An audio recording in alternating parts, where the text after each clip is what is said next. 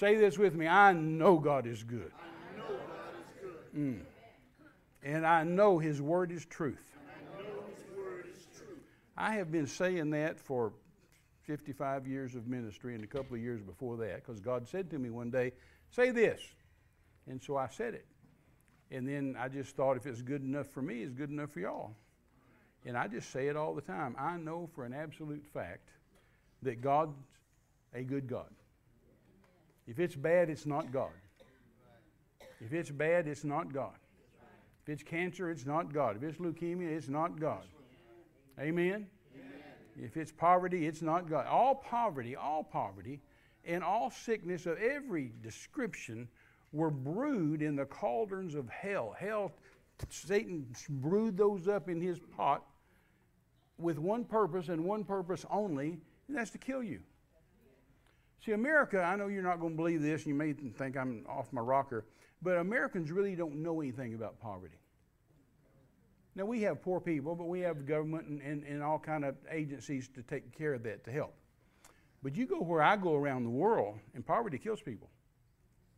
You go where I go around the world, there's no agencies to help. There's no nothing. I mean, either you figure out a way to get some money by hook or crook, steal it or make it or do something, or you're dead. You're going to die. You don't get anything to eat. Your babies don't get anything to eat. Poverty's a killer. I hate it. I absolutely despise it. And sickness is the same way. There's no good sicknesses. I used to have people tell me when I was a kid, oh, God put this on me to teach me a lesson. Well, what kind of a God would do that? My mama, bless her heart, all my life, and she's in heaven today, but all my life she had horrible migraine headaches. I mean, they were horrible. I knew they were horrible. She wasn't faking. It was bad. And I mean, they'd be so bad she'd throw up. They'd make her nauseous. She'd keep the lights out, and because the lights, hurt her eyes, and she'd have the house dark. And this doesn't sound very nice, but I'd walk in her room and it'd smell like vomit, because she'd thrown up. I mean, all my life growing up as a kid. And one day I was already married, in the Army, out of the Army, had kids, been in the mission fields all over the world, moved to Tulsa, and one day I happened to be in West Texas, and so I went by to see her. Walked in her house, and of course nobody's there. I said, Mom, hello, anybody here? And I went back and checked in her bedroom and heard, boy, the lights were out, and I smelled the smell, and I said, Mom, she's, what, baby? I'm over here, darling. And I said, oh, I'm sorry. I said, you've got a migraine headache? She said, oh, baby, I've got, it's so bad. It hurts so bad. It's just so bad. I've had it for days. Hadn't been able out of bed. Okay. And I said, I'm so sorry. And she said this to me, and I'd heard her say it 10,000 times, but I'd never responded like this before. She said, this is just a lesson. God's just put this on me to teach me something. And I'd heard her say that all my life. And I know this is going to sound real disrespectful and real hard, but it got her healed. Sometimes you have to sound disrespectful and hard to get your point across. And I said, Mom, you have told me that all my life. I have heard that since I was a little boy, and I have watched you be so violently ill all my life, and every time you tell me that God's teaching you a lesson. And I said, after all these years, I've come to a decision that either God's a really lousy teacher or you're a really lousy student. Because whatever it is He's trying to teach you, it isn't working. He's a lousy teacher. He is incompetent at teaching you, and you are incompetent at learning. Oh, baby, why would you say something like that? That's so mean, darling. Why would you say that to me? I said, because God didn't do this to you. God didn't have any migraine headaches. How's He going to give you one? There's no migraines in heaven. How's God going to give you cancer? There's no cancer in it. Brother Terry, God gave me cancer. Where did He get it? If God wanted to give you cancer, He'd have to go steal it from His arch enemy, the devil, and come back and give it to you, His beloved. Now, what kind of a God would do that? And she said, well, baby, that's just so terrible. I said, you know what? I'm done with this. I said, I'm going down to the U-Haul place right now and rent a truck, and I'm going to come back here and pack you and this house up, and I'm moving you to Tulsa. And I said, if you stay here, you'll die. If you go to Tulsa, you'll live. You won't have migraine headaches anymore. And she said, well darling, I said, I don't want to talk about it. It's done. Man, I went down and rented me a U-Haul trailer, and I came back and packed that house up and packed her up, and we went to Tulsa.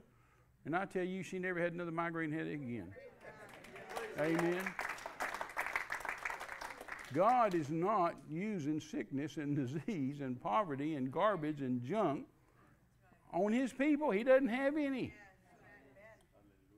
Amen. A while ago, we got that prayer request, and I was sitting there, talking to Renee and about this, and just talking about, and I thought, that's a perfect example of spiritual authority. She's been diagnosed with a disease from hell. So she calls the pastor and calls the church, and the pastor asks us to pray. So all of us got spiritual authority from her, permission from her, right, to pray. That wasn't just some little simple little prayer. Oh, Lord, bless sister. No. That gave us authority to pray. That gave us authority to stick our nose in. That gave us authority to tell the devil. I was raised in Midland, Texas. Now, Midland and Odessa are out in the middle of nowhere. In fact, Midland got its name because it's midland. It's midway between El Paso, 300 miles, and Fort Worth, 300 miles. It was the midpoint for the railroad. And so they called it Midland. And all that's out there is cactus and oil wells and cattle and some cotton. And rattlesnakes. Oh, lots of. There are not as many jackrabbits as there was because I depleted the population all by myself. You saw the other night about David's mighty men of valor could sling the sling with right hand or left, or throw a spear with right hand or left. Well, I could shoot right hand or left hand. It might give me a bit of difference. I'd go out at night because I was by myself in the car driving. I just learned to shoot left-handed. I'm right-handed, but instead of me shooting over my body out my car window, I'd just shoot left-handed. But anyway, there aren't not as many jackrabbits now as there used to be. But there was jackrabbits, but there were rattlesnakes, which is my point. And I mean, I hate rattlesnakes. I despise rattlesnakes. I'm not scared of them. I hate them. I never met a rattlesnake ever that I didn't kill. If I met one tonight, I'd kill it tonight. They have absolutely no purpose. They're like cancer. There's no purpose to that. They're like migraine headaches. There's no purpose for that. No, that's right. It's from hell. Isn't that right? And as a little boy in the 50s, I was born in 1950, so I was going to school by 1956. I was 6 years old. And I'd walk to school every morning, walk home every night. And I did that for all those years I was in school, until I got to be a teenager and got a car. And I had to always watch out for snakes. I had to watch out for them going to school. I had to watch out for them coming home from school. When I went out in the backyard to play, I had to look around the backyard and make sure there wasn't any rattlesnakes that laying in the shade by, it's hot there like it is here, so if there's something with some shade laying there, then the snake would be buried up against that shade. And if I went out in the garage, I had to look for them in the garage. Went in the front yard, I had to look for them. I mean, I had to look for them all the time. One of my friends one time went in his house and went to the bathroom to take a shower, and he got his clothes off, and he got in the shower, and he reached up and grabbed the shower curtain and pulled it, and it didn't pull. And he pulled it again, it didn't pull, and he looked up at the shower rod to see what was wrong with it, and a rattlesnake coiled around the rods. He just left and said, you can have the shower, you forget it. But Renee can tell you, I have a visceral reaction to rattlesnakes. When I see one, we're driving, and one's going across the road, I don't just say, oh, my, look at that pretty little rattlesnake. No, man, I go kill it. That's right. That's right. I've killed them with guns. I've killed them with knives. I've killed them with hoes. I've killed them with rakes. I've killed them with rocks. I've killed them with sticks. I've run over them. I've done everything imaginable. That's right. My brother-in-law were out rabbit hunting one day, and we both had rifles to shoot rabbits with, and I was wearing a pistol on my hip. And we walked around this one little curve by this big rock, and we heard that thing go shh. And we both looked down, and it was coiled just like that and just about to strike him. And so he just took his rifle and turned like that and pulled the trigger, and it clicked on an empty chamber. And I had my rifle, and I didn't have time to turn, but I just drew and shot him in the head and killed him. I mean, I hate them. I have a visceral reaction to them. I said all that to say this. I really have a point in this story. I feel the same way about sickness and disease. When somebody walks up to me and says, Brother Terry, I've been diagnosed with stage 4 cancer. Brother Terry, I've got this. Brother Terry, I've got that. Brother Terry, blah, blah. I get that same reaction. I hate disease. I hate it. And anytime somebody comes to me with some deadly disease, and cancer especially, it just makes me mad. Not at the person, obviously, but at the sickness, at the disease. In fact, I like to pray for cancer. I like to pray for people that have cancer. I like to pray for tumors and curse them.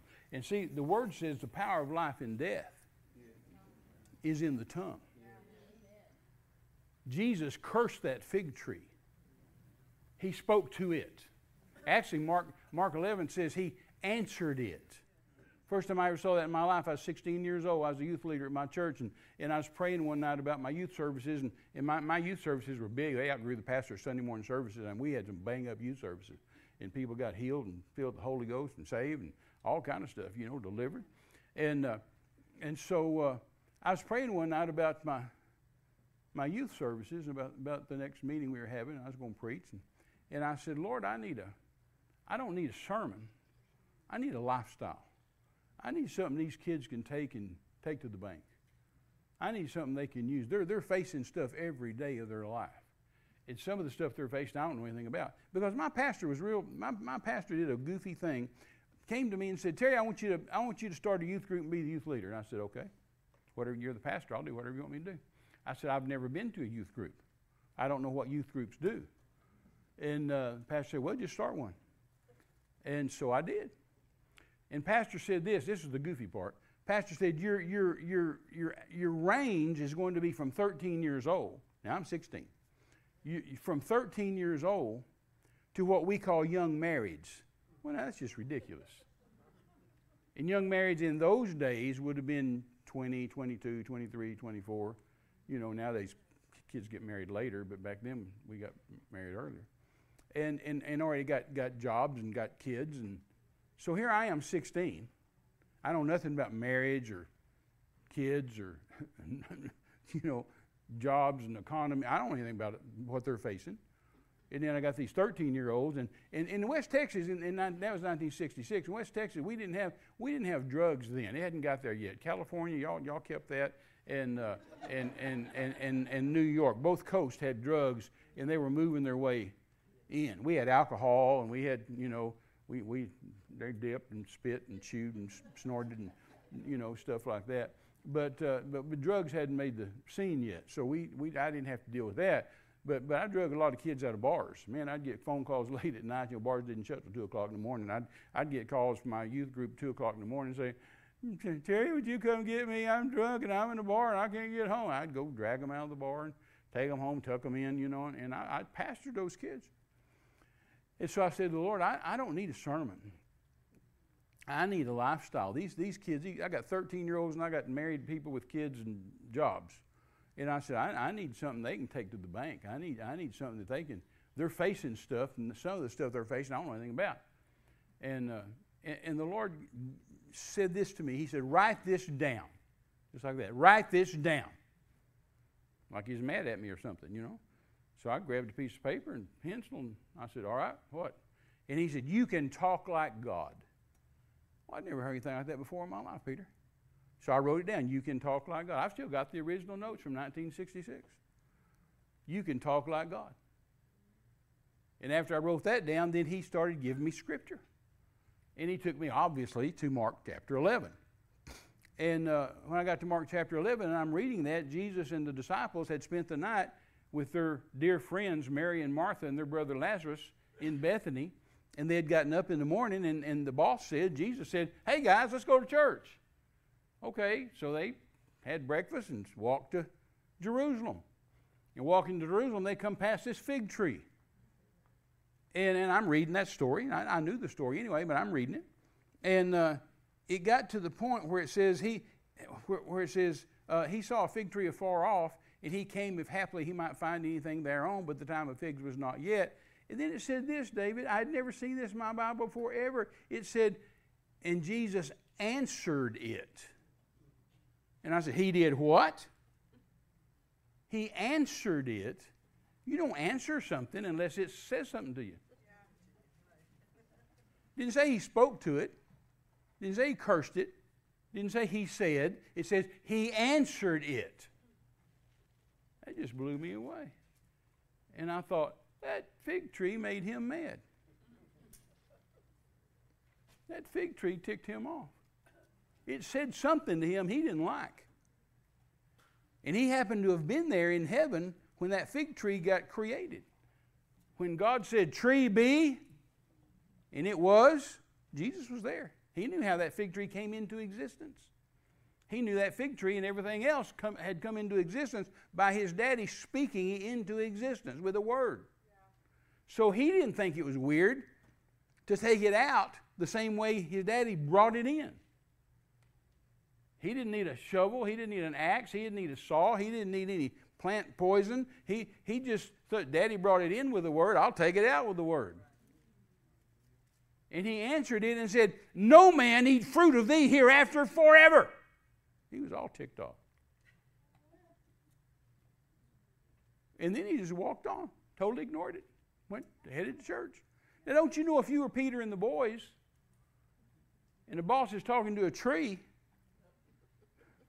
don't you know you'd have kind of stepped back and stood back thinking lightning was going to hit it or something was going to happen? So you're kind of watching, oh my God, the boss just cursed that tree. Something's going to happen, and nothing happened. So he's walking on in church. They had to run along and catch up with him. Like, I don't know what that was about. But it's really neat because it said he answered it, no man eat fruit of thee hereafter forever. And then it says 5 of the most important words in the whole Bible. It says, and his disciples heard it. The Spanish Bible says, y sus discípulos lo oyeron. What does that mean? And his disciples heard. Why is that important, Terry? Because that tells us he said it out loud. He didn't mutter under his breath. He didn't pray a little silent prayer. He didn't say, oh, Father, kill that fig tree. No, he said it loud enough for them to hear it. So why is that important? Because he committed himself. Now something's got to happen to the tree or he's exposed as a phony.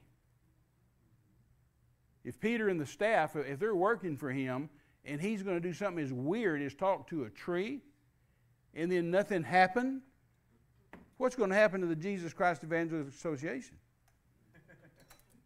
They're going to leave him. I would. If he's going to be as weird, to do something as weird as talking to a tree and nothing happens, I'd say, well, buddy, this is a waste of time. I think I'll go back to fishing. Now, I'm getting all this as a 16-year-old sitting there from God. And he got to church, and things just got worse from there. He got to church, and they've got money changer tables. And he had himself a fit. You know this new breed of Christians today that says everything's love and grace. No, I'm God's favorite, and God loves me. And oh, God doesn't do anything bad. No, God just, I'm His favorite, and blah, blah, blah, blah, blah, blah, blah. Which is stupid. You're not God's favorite. And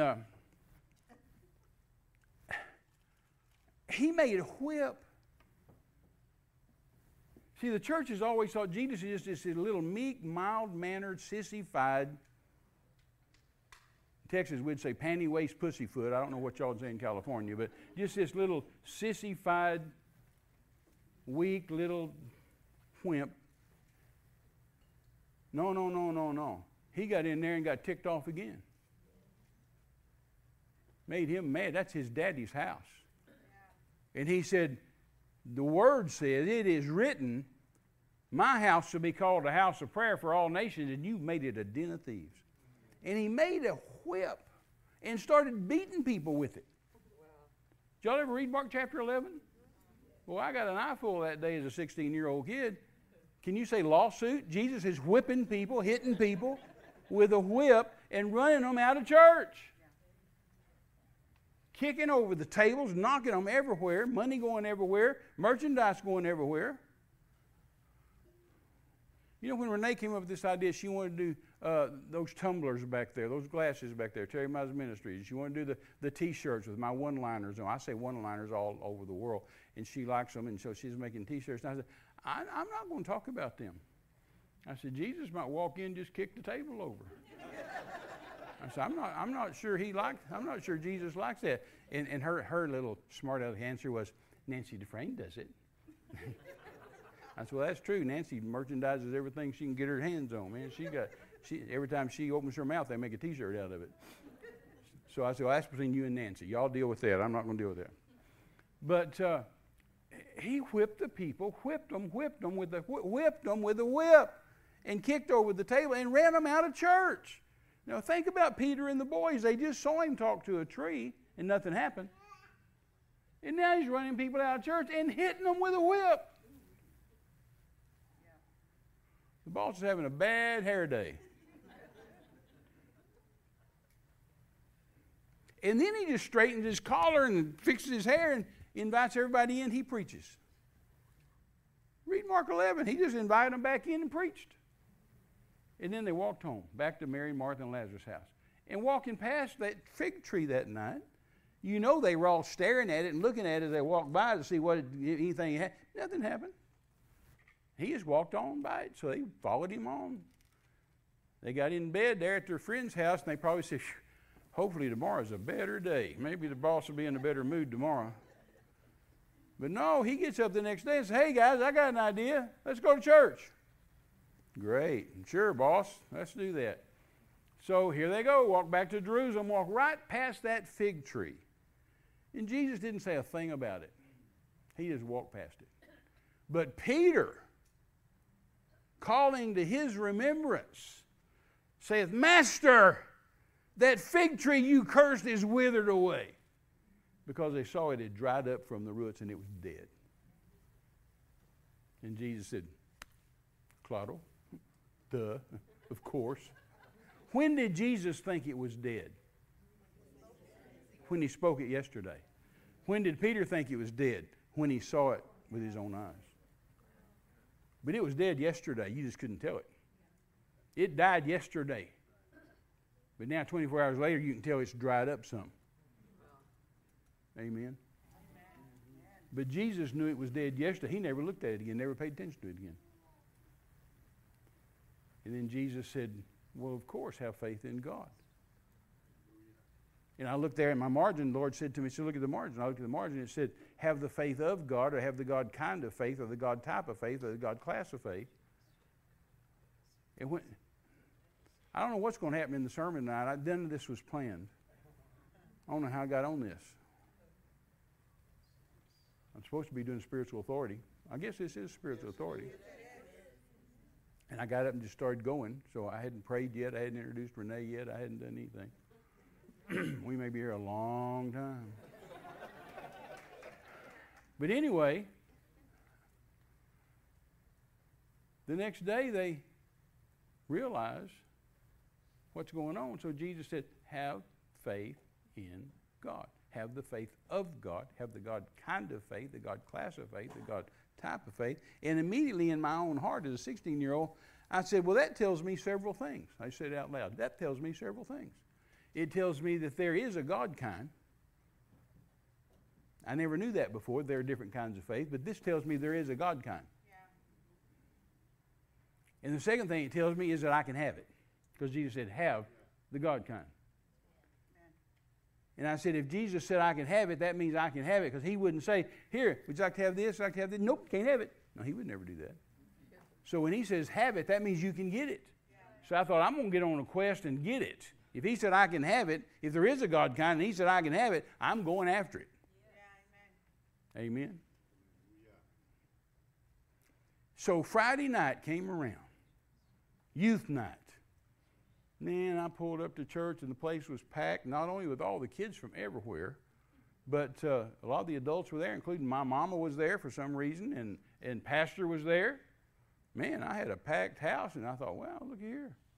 And so we got up and we did the song service and we did the announcements and the offering, and I stood up to preach, and guess what I preached on? I preached on you can talk like God.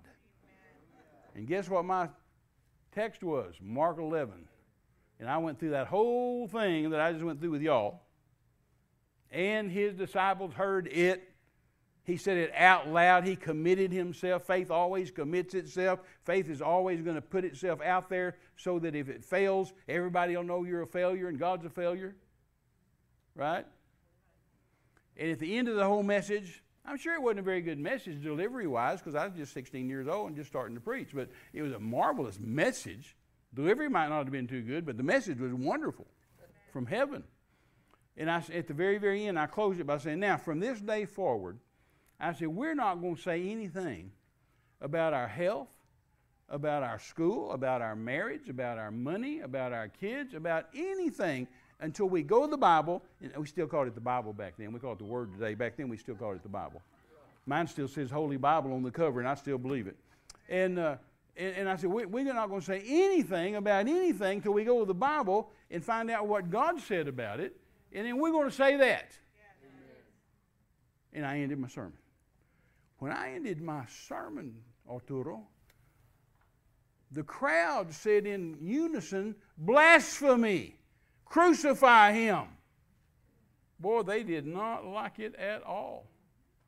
And I mean the pastor and the deacons and the elders and my mama, they took me to the pastor's office and they chewed me up one side and down the other, and how bad you are, and shame on you, and who do you think you are? How dare you say we can talk like God? And I sat there getting chewed on for a while, and I just thought, well, I'm 16, and they're old folks. They probably know more than I do. You know, they've been doing this for years and years and years and years, and I'm just getting started, so I guess I blew it. So I apologized to them. I said, I'm so sorry. I said, Pastor, I'm so sorry. I didn't mean to blaspheme against God. I didn't mean to say anything wrong. I thought God showed me something. I thought God told me that. No, God didn't tell you that. That's the worst thing we ever heard in our life. And so I repented to them, apologized to them. They all went home. I followed them out to the front door. I shut the door and locked it. I went back down to the altar and laid down in the floor, and I prayed all night, and I wept bitter tears all night. And said, Father, I'm so sorry. I'm so sorry. I repent. I apologize. I didn't mean to blaspheme against you. I didn't mean to say anything wrong. I thought you showed me something. I'm so sorry. Please forgive me. I'm so sorry. And then a year and a half later, I turned 18. I went to Panama and lived in the jungle with the Indian tribe that didn't wear clothes. And we lived wildcat style, no catch, no eat. If I shot a monkey, we ate monkey. If I shot a parrot, we ate parrot. If I didn't shoot anything, we didn't eat anything.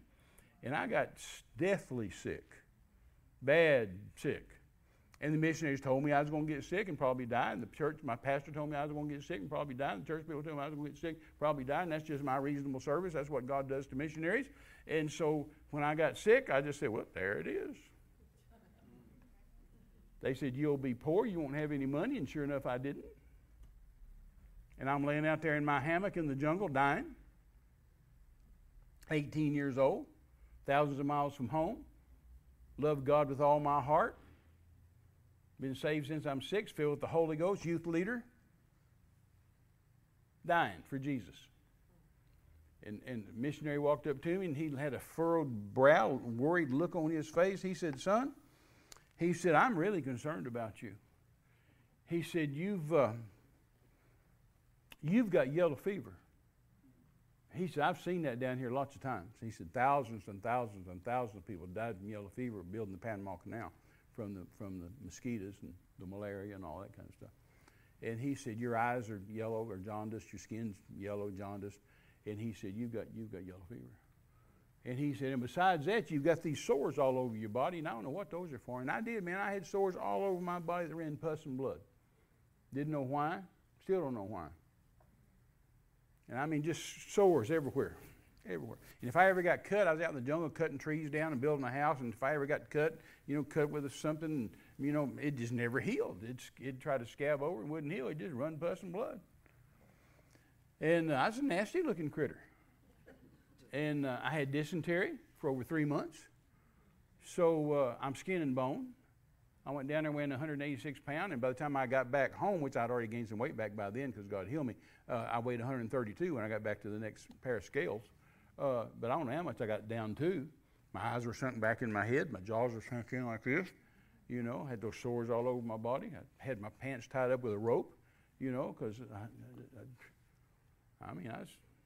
and I'm laying there in that hammock, and he said, you got those sores all over your body running pus and blood. And he said, that can't be good. I don't know what it is. That can't be good. And he said, you desperately need a doctor.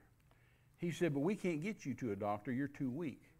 He said, to get you to a doctor, we'd have to put you in a canoe for 7 hours to get upriver to the first village, to where we can get you across another river to another village, to where there's the first road, where we can put you into an old beat-up panel truck and take you 50 miles into the first town where there's the first doctor. And he said, you're too weak to make the trip.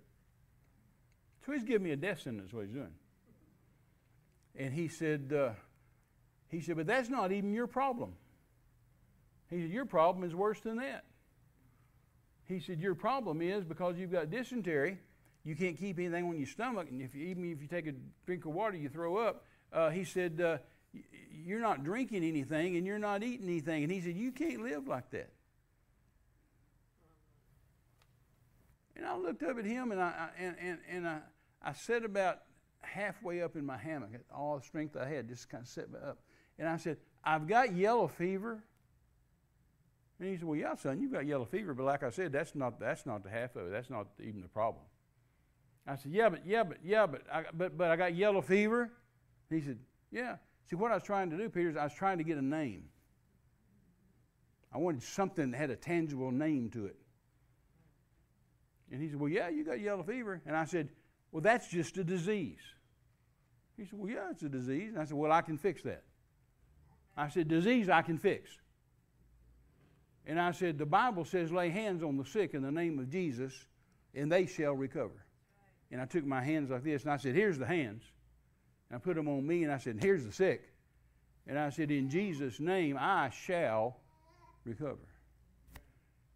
Now, I didn't have an instant miracle, but I began to get better from that point. And the next day, I took a little water and didn't throw it up. And the next day, I took a little water and a little rice and didn't throw it up. The next day, I took a little more rice, a little more water, and I began to get better. And by the time it came time for me to go back to America, my visa had run out. Now I've got to go back and then come back, renew my papers, and then come back. I flew back into West Texas in the Midland, and my fiance, Jackie's in heaven today, but she picked me up at the airport, and she didn't know if she wanted to marry me or not, and I didn't blame her. I was a nasty-looking critter. Man, I was skin and bones. My jaws sunk in, my eyes sunk back in my head. I had those sores all over my body. I'm surprised America let me. I don't think that America let you in the country like that now. I mean, unless you're an illegal coming across, they'd let anybody in.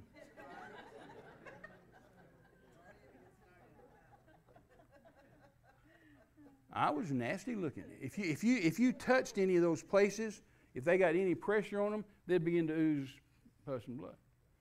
And she looked at me and she said, my God, I sent a man down there and brought a boy back. Because I was just emaciated. But it was Wednesday. So you go to church on Wednesday night. And so we went to church. And I'm sitting there about where you are, about 3 rows back. I'm sitting on the end seat, and Jackie's sitting next to me. And pastor says, oh, look here, Brother Terry Mize is back from the jungles of Panama. Praise the Lord. Said he went to Panama as a missionary. He about died for Jesus. Let's just give him a hand, and they're all clapping. And I'm sitting there, and a little bit I crossed my leg like that. And when I did, the pressure of my trousers put on one of those sores, it ran through my pants. And it's embarrassing, it's the big old spot of blood. And so I got up, went to the bathroom and cleaned it up and cleaned me up. And I came back and they finished church, and people came up and patted me. Oh, praise the Lord. Oh, you did good, blah, blah, blah, blah. And Jackie and I went out that night and I said, darling, pastor says I did good. The missionaries said I did good. The church says I did good. But I don't think I did good. I don't feel like I did good. I said, if I hadn't been so sick, I could have helped a lot more people. I helped a lot of people, but then I got sick where I couldn't. One day I was so sick, but I thought, God, I've got to witness to these Indians. I've got to get to the tribe. And so we had a horse, and so I got down out of the hut. We had built this hut, and I climbed down out of it because they're up on stilts. And I got over to the horse, and I got the saddle, and I took all my strength just to throw the saddle up on his back, you know. And I'm a Texan. I've been saddling horses all my life, you know. No, and I'm weak as water. And so I grabbed the cinch strap, you know, under his belly and pulled it through. And pulling that cinch strap tight, David, I fainted. I passed out. I've never fainted before or since in my life. But just putting that pressure of pulling that tight, and I woke up. I don't know how much later it was that I woke up, and I'm laying on the ground like this, and the horse got his nose in my face like that, you know. And so I got up and got the saddle off his back and let him go back and pen, and I crawled back up into the house and into my hammock. And I said, you know, if I hadn't been so sick, I could have helped some more folks. I could have done better. I said, and if I'd had some money, I could have done better. Could have bought some stuff that was needed. And I said to her, I said, you know, do you remember about a year and a half ago when I thought God gave me a message? And I got up and preached, you can talk like God, and how mad it made everybody. She said, oh, my Lord, yes, I remember. Because her aunt and uncle was our pastor. So she knew. She caught all kind of flack for it. So she, oh, yeah, I remember. Yeah, sure. And I said, well, you know what? I'm not so sure I was wrong. I'm not so sure they were right. I'm not so sure God didn't tell me something. And she said, you're not going to start that again, are you? And I said, I'm gonna find out what God said. And she said, what are you going to do? And I said, well, I'm only going to be here 2 weeks and turn right around and go back. And I said, so in this 2 weeks, I'm going to find out. And she said, how are you going to do that? I said, tomorrow I'm locking myself up in a room, and I'm not coming out of that room. If it takes the whole 2 weeks, I'm not coming out of the room until I hear from God and I know what's right. And when I hear from God, I'll know what to do, and I'll know how to do it. And I said, if it takes 1 day or if it takes the whole 2 weeks, I'm not coming out of that room, not going to talk to anybody, not going to visit with anybody. So don't call me, don't bother me. I'll let you know if I hear from God, or when I hear from God, I'll let you know. So she's, okay. So that next day I went to a room and I locked the door, and I walked straight over to a table and chair and sat down, and I said, Father, you're going to have to talk to me. And when I did, he said in a not too pleasant tone of voice, he said, I've been waiting for you to ask. And he said, turn in your Bible to Romans 12:2. Well, I didn't even turn. I just quoted it for him. I knew what that said, and I quoted it for him. That don't be conformed to this world, but be transformed by the renewing of your mind. You may choose what is that good and acceptable and perfect will of God. And that didn't impress him that I could quote it. He said, I said turn to it. I said, yes, sir. I turned over there, held it up to him, and read it to him. I said, see there, it says just what I said it said. What's your point? And he said, my point is that you're going to have to change your thinking. I said, what? There's nothing wrong with my thinking. David, I was the good little kid. I got saved when I was 6. I've been in church all my life. I'm the youth leader. I'm filled with the Holy Ghost. I've been to the mission field. I'm not in sin. I'm not. My thinking, there's nothing wrong with my thinking. The Lord said, oh, yes, there is. You've got stinking thinking. Now, since then, I've heard a lot of preachers write books about that and talk about it, but I guess God said it to a bunch of us, but he sure said it to me that day. And he said, no, you've got stinking thinking. I said, I do not have stinking thinking. I said, I think just like the church. And the Lord said to me, that's exactly right. You think just like the church, and the church has stinking thinking, and you better change your thinking and quit thinking like the church and start thinking like me.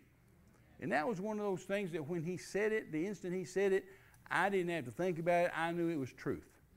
It was one of those aha, epiphany moments that, that's the truth.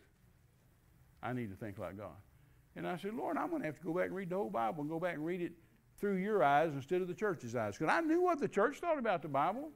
Man, I've been in church all my life. They had contests in Sunday school. I won them. They had scripture reading contests. I won them. They had Bible drill contests. Who can find the scripture? I won them. I love the Bible. I knew what the church believed about any scripture. You could ask me anything. I think just exactly what the church said about it. But God didn't care what the church said about it. And so, that was a revelation. And he gave me 5 scriptures, David, 5, that totally revolutionized my life, that I started preaching that week and have preached ever since, hadn't quit since, and never will quit. And it's today what we would all now call the crux or the foundation of the Word of Faith message. Nobody called it Word of Faith back then, but that's what it turned into is the foundation for the Word of Faith message that we all know and love and preach. And so he said, turn over to Joshua chapter 1. He said, I told Joshua to do 3 things. And that if he would do those 3 things, he would prosper and be successful. And he said, and if you'll do those 3 things, you'll prosper and be successful. And anybody else that will do those 3 things, they'll be prosperous and be successful. Well, I'd never heard anybody in all my years of church, I'd never heard anybody use the term prosperous or successful for a Christian or for a missionary, ever. And so I turned over there, Joshua 1:8. And God said, I told Joshua to do 3 things: talk like God, act like God, and think like God. Wow. So I read it. Let not this book of the law depart from out of your mouth. Talk like God. That thou shalt meditate therein day and night. Think like God. And that thou mayest observe to do according to all that's written therein. Act like God. Be a doer of the word. James said, be a doer of the word way over here at the end of the New Testament. Joshua said, be a doer of the word way over here at the front of the Old Testament. And then thou shalt make thy way prosperous, and then thou shalt have good success. I had never heard that before in my life. Don't let anything come out your mouth but the word. Meditate the word day and night. Act on the word. Do the word. And then you'll make your way prosperous and you'll have good success. And I literally said this to the Lord. I said out loud, I said, Father, can it really be that simple? And he said, yes. Simple, yes. Easy, no. Right. I said, what? He said, simple, yes. It's just that simple. Easy, no. He said, you're going to have to retrain your mouth, retrain your head. You're going to have to retrain everything you think, everything you say. Yeah. And that's not easy. But it's just that simple. And he said, go to Jeremiah 1:12. I went over Jeremiah 1:12. I hasten my word. I watch over my word to perform it. See, all these 5 scriptures, every one that he gave me, were about his word and what he thought about his word. None of them were about me. They were all about his word and what he thought about his word. You say my word, you think my word, you do my word, and you'll prosper. Right? Don't be conformed to this world, but be transformed by the renewing of your mind. Don't think like the world, think like God. Renew your mind to the word. I watch over my word to perform it. You know, heaven's watching over the whole earth all the time, 24 hours a day. Just watching to see and to hear if some man, some woman, some boy, some girl, somewhere is going to speak the word. Or say the word. Because if they do, then heaven's going to move. So they're always watching. They're always listening, constantly, to see if somebody's going to say the word or do the word. I watch over my word to perform it. They're watching all the time if somebody's saying the word or somebody's doing the word. He said, Psalms 138, verse 2. I went over there and looked that up. And Moses said, Father, you've exalted your word even higher than your name. God said, I'd have to deny my name if I broke my word. My word, I put my word higher than my name. I thought, man, he really believes in his word. Amen? And then the last one he gave me was and these are familiar for all y'all. Y'all know them frontwards, backwards, and sideways. But back in 1968, we didn't know these. And he said, Proverbs chapter 4, starting in verse 20. My son, attend to my words. Incline your ear to my sayings. Let them not depart from your eyes. Right? Boy, in those early days, I would get in a pickle and trouble about something. I'd just grab the Bible and I'd say, I am not letting this depart from my eyes. I am not looking at the problem. I'm not looking at the mountain. I'm not looking at the giant. I'm looking at the Word. And then every now and then I'd just do like this. I'd be reading the Bible and I'd just say, incline your ear to it, Terry. Incline your ear to it. Get your ear in the Word. Get your ear in the Word. He said, let them not depart from your eyes. Guard them in the midst of your heart. And in verse 22, he tells you why he said all that. He says, for they what? They, the words and sayings of God. For they are life, L-I-F-E. They are life to those that find them, and health, or medicine, to A-double-L, all your flesh. And then he said this to me, and it was another one of those aha epiphany moments. At the instant he said, I knew this is truth. He said, your mama and your pastor and those folks you go to church with, he said, they love me. They're born again. They're filled with the Holy Spirit. He said, but they haven't found my word. He said, they haven't found it in, they know some word. That's it. He said, but they haven't found it in every area of their lives. And the instant he said that, I thought, that's truth. I knew that was absolute truth.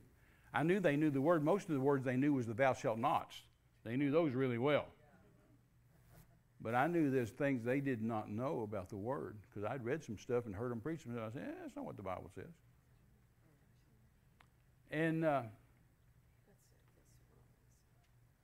I walked out of that room, called Jackie on the phone. I said, I got it. I got my answer. She said, boy, that didn't take long. I said, no, it didn't. It didn't take God long to chew me out and show me what to do. And I said, but I've got it. I said, come on over and pick me up. We'll go to lunch. And she came over, and I said, I've got my answer. I said, I know exactly what to do. I said, I know how I'm going to live the rest of my life. And I said, if you marry me, I know how you're going to live the rest of your life. And I said, we're going to live by faith. We're going to live in the Word of God. I said, we're not ever going to be sick. We're not going to be sick again, not ever. I about died in Panama with sickness. That'll never happen again. I said, we're not going to be poor. I said, every missionary they say is supposed to be poor. Oh, I had told her before I ever went in the room, I said, it doesn't make sense to me that God kills his missionaries. Yeah. I said, you know, God works and works and works, tries to get somebody to be a missionary, and finally some girl or some guy says, I'll go, send me, and then God kills them. I said, that makes no sense. That's not good military strategy. No general kills his troops. That's insane. But yet that's what the church teaches. And I said, I just don't think that's true. So I told her, I said, God's not going to kill us. And we're not. I said, God's not going to kill us, and we're not going to let the devil do it. Amen. And we had been kind of arguing about our marriage coming up, because she kept telling me, she said, now, Terry, I need to go down and pick out my China pattern. And I said, Jackie, we're missionaries. Missionaries go to China. They don't have China. Missionaries are poor. We're not going to have China. And that day I said, and by the way, I said, you can pick out all the China you want. You can have 1 pattern, 2 patterns, 10 patterns. I don't care. God will pay for it. God is not poor. Right. God has lots of money, and he shares with us. Yes. Yes. And I mean, from that day to this, that's 55 years. I think I've proven in 55 years that God knew what he was talking about. Yeah. I don't know how I got on that tonight. That'd be a whole sermon. We could just quit now and go home, but I'm not going to let you do that. That's a really good word, though. It is. It changed my life forever. You have to add into that of going through those jungle rivers and people coming out with leeches on them and you not. Oh, yeah. Well, I'd go through those rivers. You know, those rivers in Panama had crocodiles in them, not just alligators. Alligators aren't people eaters. Alligators are a nuisance. You know, I've killed a bunch of them. But eaten a bunch of them. Boy, they stink. But crocodiles are man-eaters. And we'd go through those rivers at night, and I'd hear a big old splash over there, you know, and think, dear God, you know, don't know if that was a fish or an alligator, a crocodile or a snake. I don't know what it is. But we'd go in there, me and the other missionary that I was down there with, we'd go in the river and come out the other side, going to preach to some Indian tribe before I got so sick. And I'd come out with not one bug on me, not one leech on me, and the missionary would be so covered with leeches that the tribe would have to get him down on the ground, take their hunting knives, and scrape his body and scrape the leeches off him. I never got one. Simply because I went over to Psalms 91 and said, Father, you said there'd be no noisome pestilence. I said, that is an annoying pest. Amen. That'll work on mosquitoes. That'll work on any pest. Psalms 91 says there'll be no noisome pestilence. Amen. In fact, it says that twice in Psalms 91. I think that's interesting. It'd bring it back up twice. You going to come up and share something? I don't even know where I'm going or what I'm doing. I came up here with this check, take this check and give it to those girls. And If you're going to come up here and do something, well, come ahead. Praise the Lord. Isn't it cool the things God puts in the Bible, though? I mean, who would have thought? Who would have thought He'd put something in there about a noisome pest, and then I could walk into a river with another missionary friend of mine, and he'd come out covered with leeches, and I'd never have one. Not one. Never did have one ever. Amen. I just think God's cool. Amen. Amen. Hallelujah. Well, I brought merchandise, You and Nancy. and but you know, the main thing is that everything that we are doing. Can you take this? Bill? Sure. I'm just here to serve you. Is to help people preach the gospel. Amen. Everything that we have is to preach the gospel, give people hope. You can wear a T-shirt in the grocery store, and somebody read the back of it and ask you what it means, you know, and just be able to minister to people and have those tools there. And then you always have a book. I carry those many books in my purse. We keep them in the car because we never know when we're going to need to share them with somebody. They're just tools. Everybody say they're just tools. They're just tools. They're just tools. And we give away probably more than we would ever have sold. But the idea is to give the body of Christ the things that they need to minister the gospel. Now, these tumblers are great. You know, they're just convenience. I love this T-shirt because, you know, it says, God still uses available mud. I guess I've heard Terry say that for 50 years. And, you know, you wear that in the grocery store, somebody says, what does that mean? Oh, it just means God can use anybody, like me, like you, you know? And that our lives are valuable. It brings value to who we are, you know? We did come from the dirt. We'll go back to the dirt. You know, these bodies will. But in the meantime, God can use the dirt, you know? And that's what's so wonderful about it. We've given lots of these to youth groups, you know, and people that kids love T-shirts. And so we just want to make those available to them. I wanted to say something tonight here about my book. This is the third printing of the book that God gave me when I had an open door to minister to about 300 or more Catholic people, brand new, hungry people for about a year and a half. And you know, a lot of denominations don't put the emphasis on what Terry's talking about here tonight is the Word of God. Those 5 scriptures are God's opinion about His Word. You know? And we can't make this religious. If you're going to learn spiritual authority, it's a God-given gift. You know, God in Genesis 1:26 said, I'm giving you dominion. Yes. Yes. And then Hosea 14:2 says, when you go before the Lord, take with you words. Take words. Well, the most obvious words you would take before the Lord would be His words. Isn't that right? Yes. And then God has told you to go with use the Word of God as a tool. As a Pentecostal, I grew up and nobody told me to use. I went to Pentecostal Bible College for 3 years, paid my way through school, took 15-hour semesters, worked 40 hours a week to support myself as a young girl, and nobody told me to pray the Word. There was a lot of tradition, a lot of opinion, a lot of rules and regulations. Man, during the Vietnam War, when there were miniskirts, mine were all below my knee. I stood out in the crowd, and they told me that was how Jesus wanted me to look. Well, I'm sure somewhere between that and the middle was right, you know. But you know, I just was amazed at the power that was not taught in the Word of God. When we have been told by God Himself, take dominion, and then we go major on something else. And we get taught religion, we get taught opinion, and we do not get taught how to take authority, how to walk in dominion. So I found out that learning the Word of God and learning how to pray the Word of God, when I got a wonderful woman of God, Kenneth Copeland hired her and paid her $1,000 a month to pray for him because she learned it and got a revelation of how to pray the Word of God. Yep. And that lady taught me, Yep. and Terry Pearson's. And I traveled with her for about 10 days and led the praise and worship for her. And she taught me how to pray the Word of God and how to take dominion. Nobody had ever taught me that. And, you have to get into the Word of God to know how to pray the Word and how to use it. And Brother Scott, the very first scripture that she taught me how to pray, she said, you pray Psalm 1 over your husband. And I said, well, okay. And so she said, you take, blessed is the man that, Dean Garner is a man that walks not in the counsel of the ungodly, nor does Dean Garner stand in the way of sinners, nor does Dean Garner sit in the seat of the scornful. But Dean Garner's delight is in the law of the Lord, and in that law does he meditate, ponder, and study.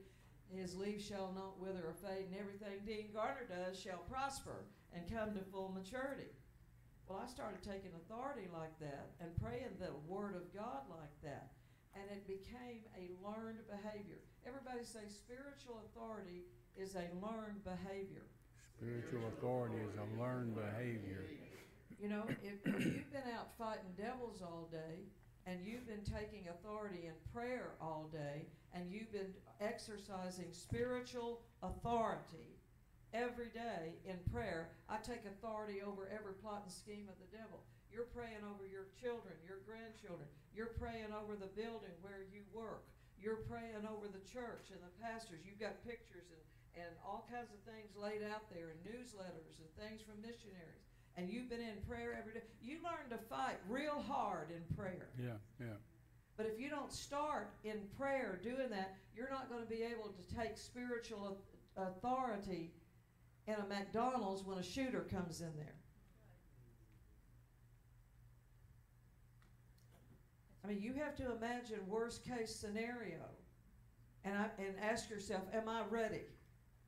Some man walks up to you, tries to, I saw a video of a man just walking down the street, and he would get up to two women walking together, and he'd try to get in between them and hit them both in the stomach. Knocked one elderly lady out on the ground. There are crazy people out there that want to do evil, despicable things to us, and yet we come in church and and we praise and worship God, and we're all happy. But you're out there every day with very wicked people.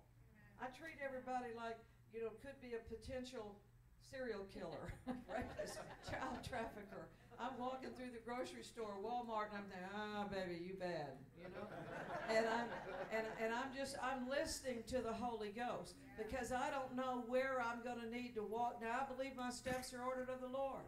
I believe my life is redeemed from destruction.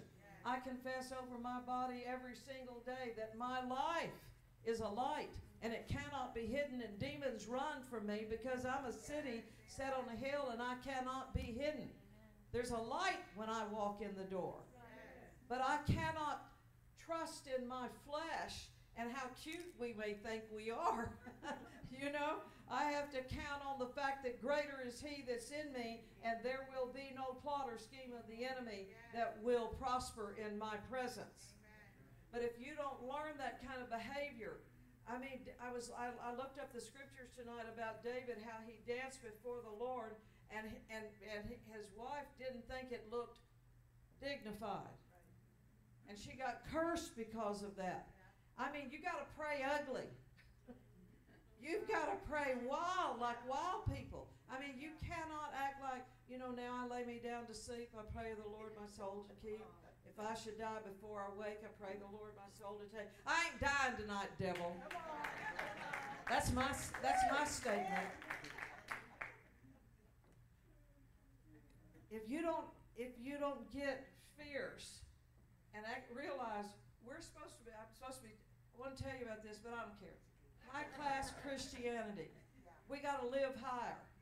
We got to be meaner. We got to take authority over hell. When Israel went out to fight the enemy, God said, you send the praisers and worshipers out there. They didn't look dignified like you do sitting out here. Those praisers and worshipers were supposed to get out there and intimidate the enemy's army, singing, the Lord is good and his mercy endures forever. The Lord is good and his mercy endures forever. And they were out there with tambourines and with trumpets and with every kind of thing they could make noise with, and they were going to see the eyes of the enemy first. And if the enemy wanted to take a pot shot at them, they could. To be on the praise and worship team in the Old Testament, you better be fearless. You were supposed to intimidate the enemy with your praise and worship and put courage into the army behind you. And I'm telling you, that's what we need to turn into, are the kind of people that when we just show up, hell just acts like, oh my God. Amen, amen, amen. I can't, these people look fierce.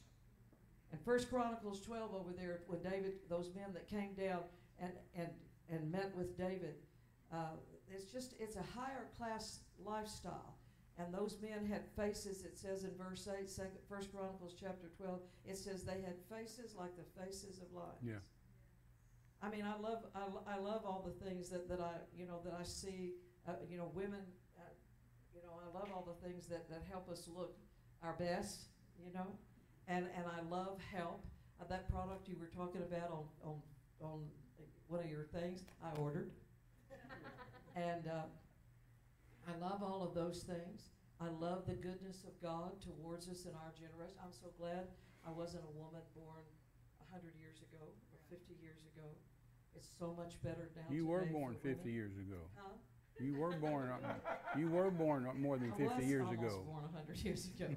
Lest we forget. Yeah, you need to move your timeline. Yeah, but I'm glad I was born after indoor plumbing. I tell Terry all the time, hey, it's a good day, indoor plumbing, clean linens and a bar of soap. We're good. That's a good day to me. And I'm just so thankful for the way we can be blessed in this day and time. And high-class Christianity, I taught those Catholics because they had not been taught to get into the Word of God. And I got over into Isaiah 55 and said, God said, my words are higher than your words. And he says, for my thoughts are higher than your thoughts, and my ways are higher than your ways. So that's why we need to get into the Word of God, because God thinks real high. Yeah. And we think real low.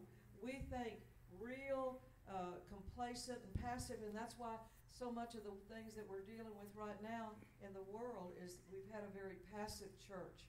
We've had a church that's been more concerned, Pastor, we've been more concerned about how we conducted the services and that we didn't offend anybody. And that we didn't, we wanted to help people, but we didn't want to go sometimes. There's been some cowards in the pulpit, and there's been some cowards in home leadership, and male and female. And we've got to be the people of God that are fierce, that we take no prisoners, that we pray prayers where we don't quit, and that we bind and loose hell. We bind hell, we loose the power of God, and we've got to learn this by exercising spiritual authority. Amen. The first message I ever heard Terry preach that was so profound in my life was, who in hell are you? One of the ladies in my church got so excited about it, she said, I just love that message Brother Terry preached. Who in the hell are you?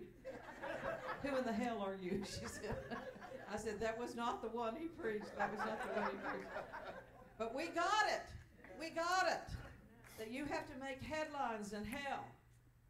How many of you want your prayers answered?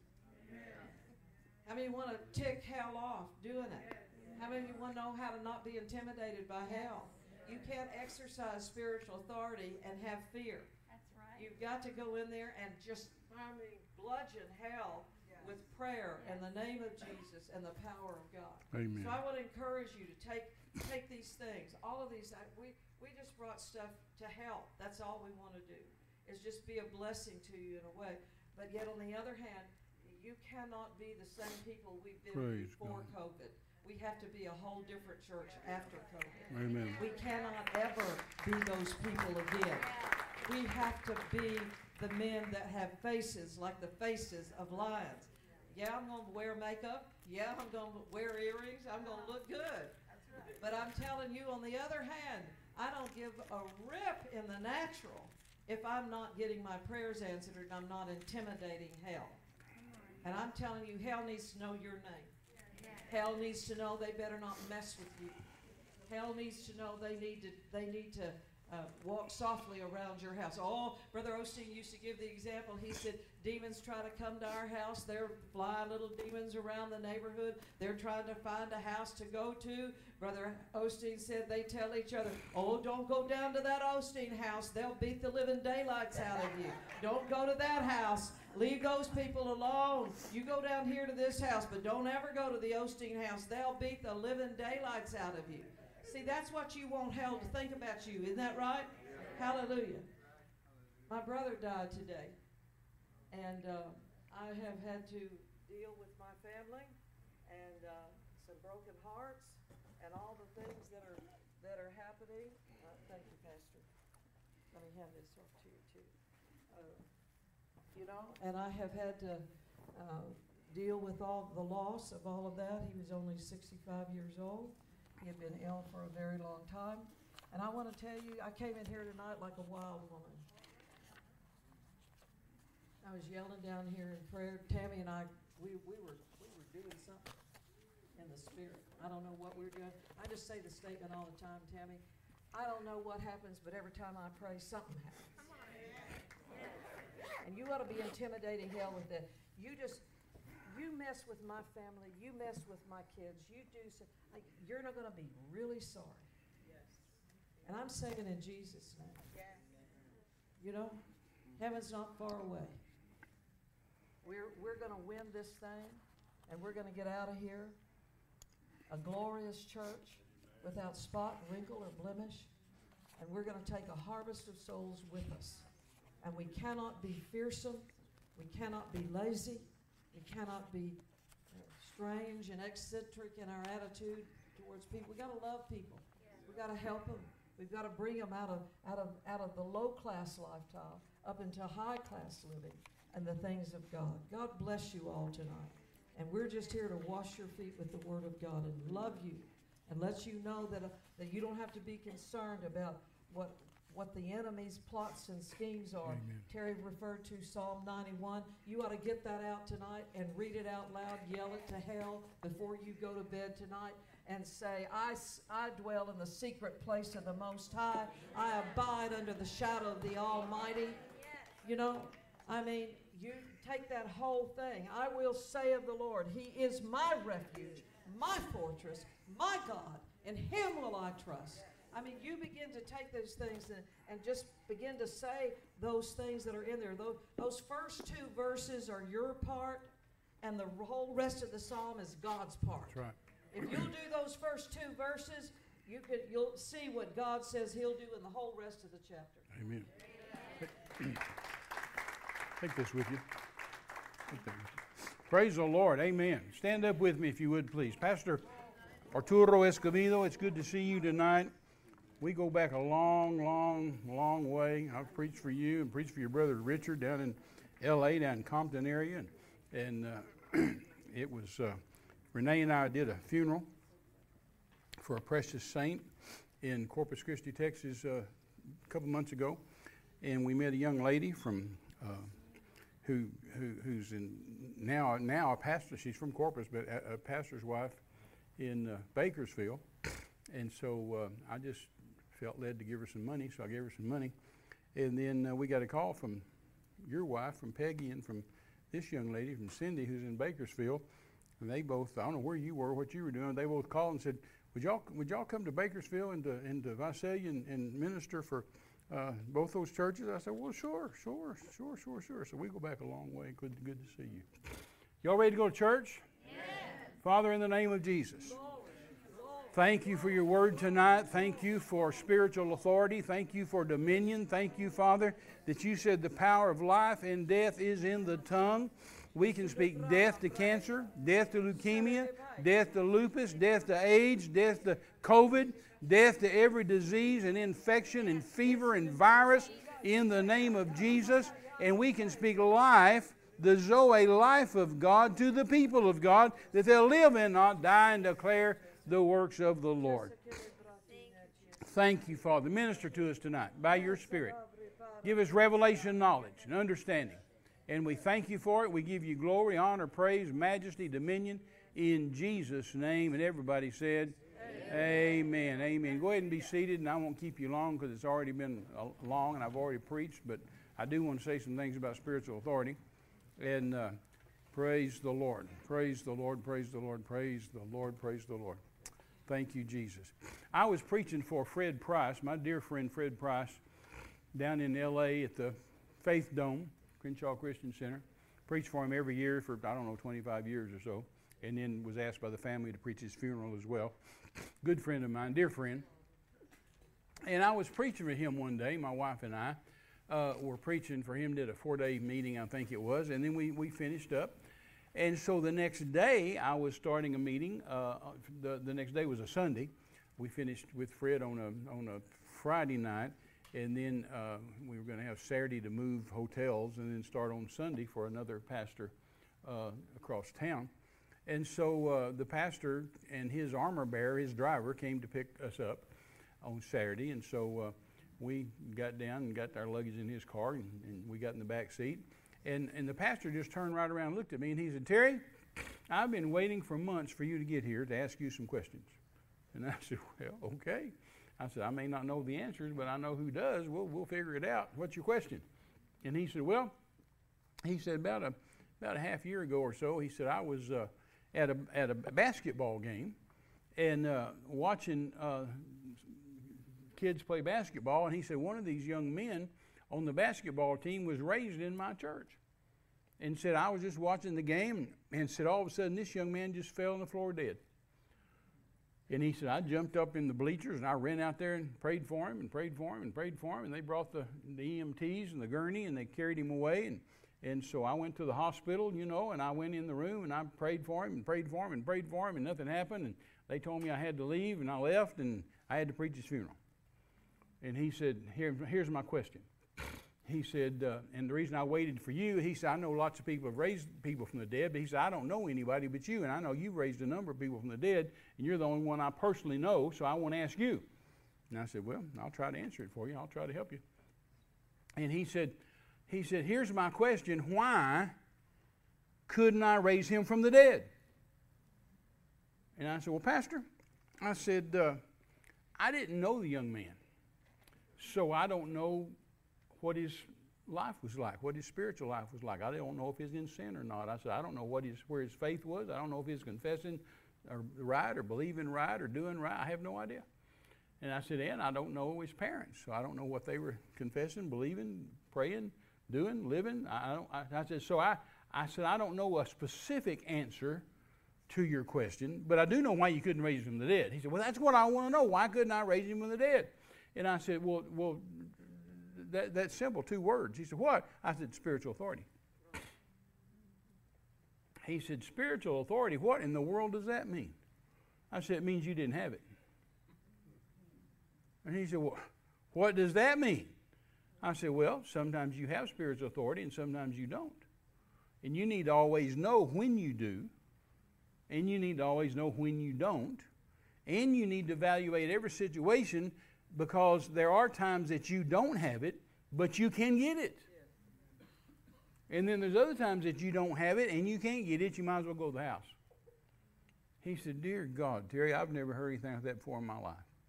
He said, would you preach on that at my church in the morning? I said, no, sir. He said, well, why not? I said, well, because you're too successful. He said, what does that mean? I said, you got 3 services in the morning. You've already told me I have 20 minutes to preach in each one of them. And I said, I understand that. I'm not upset that you're successful. I'm glad you're successful. But I said, you're giving me 20 minutes to preach because we got to get that first crowd out and get the parking lot clear and get the next crowd in and then get that crowd out and get the parking lot clear and then get the third crowd in. And I said, there's not any way in the world I could preach on spiritual authority in 20 minutes. I said, now if you want me to come back and do a 3-day, 4-day, 5-day, 10-day seminar on spiritual authority, I'd just be thrilled. And I said, because when you preach on something, then you learn stuff. The Holy Ghost is preaching, and He gives you revelation knowledge. I said, I'd learn stuff myself. I'd love to come back and do a seminar. And so from that point on, I've been doing lots of spiritual authority seminars for years and years and years now. around this. They used to. I just preached on it overseas as a missionary. I just preached it to pastors overseas, and I just figured Americans probably knew that stuff. But I found out they don't. But you know, there are times, as I said to you last night, you inherently have spiritual authority in some areas. Right. You know, when your kids are born, they're your kids. They're not Joe Biden's kids. They're not Hollywood's kids. They're not Washington, D.C.'s kids. They're not the school's kids. They're your kids. Nobody has that authority over them but you. Don't you let somebody else take authority over your kids. That's right. Amen? That's right. That's your authority. You have authority over your body. Yeah.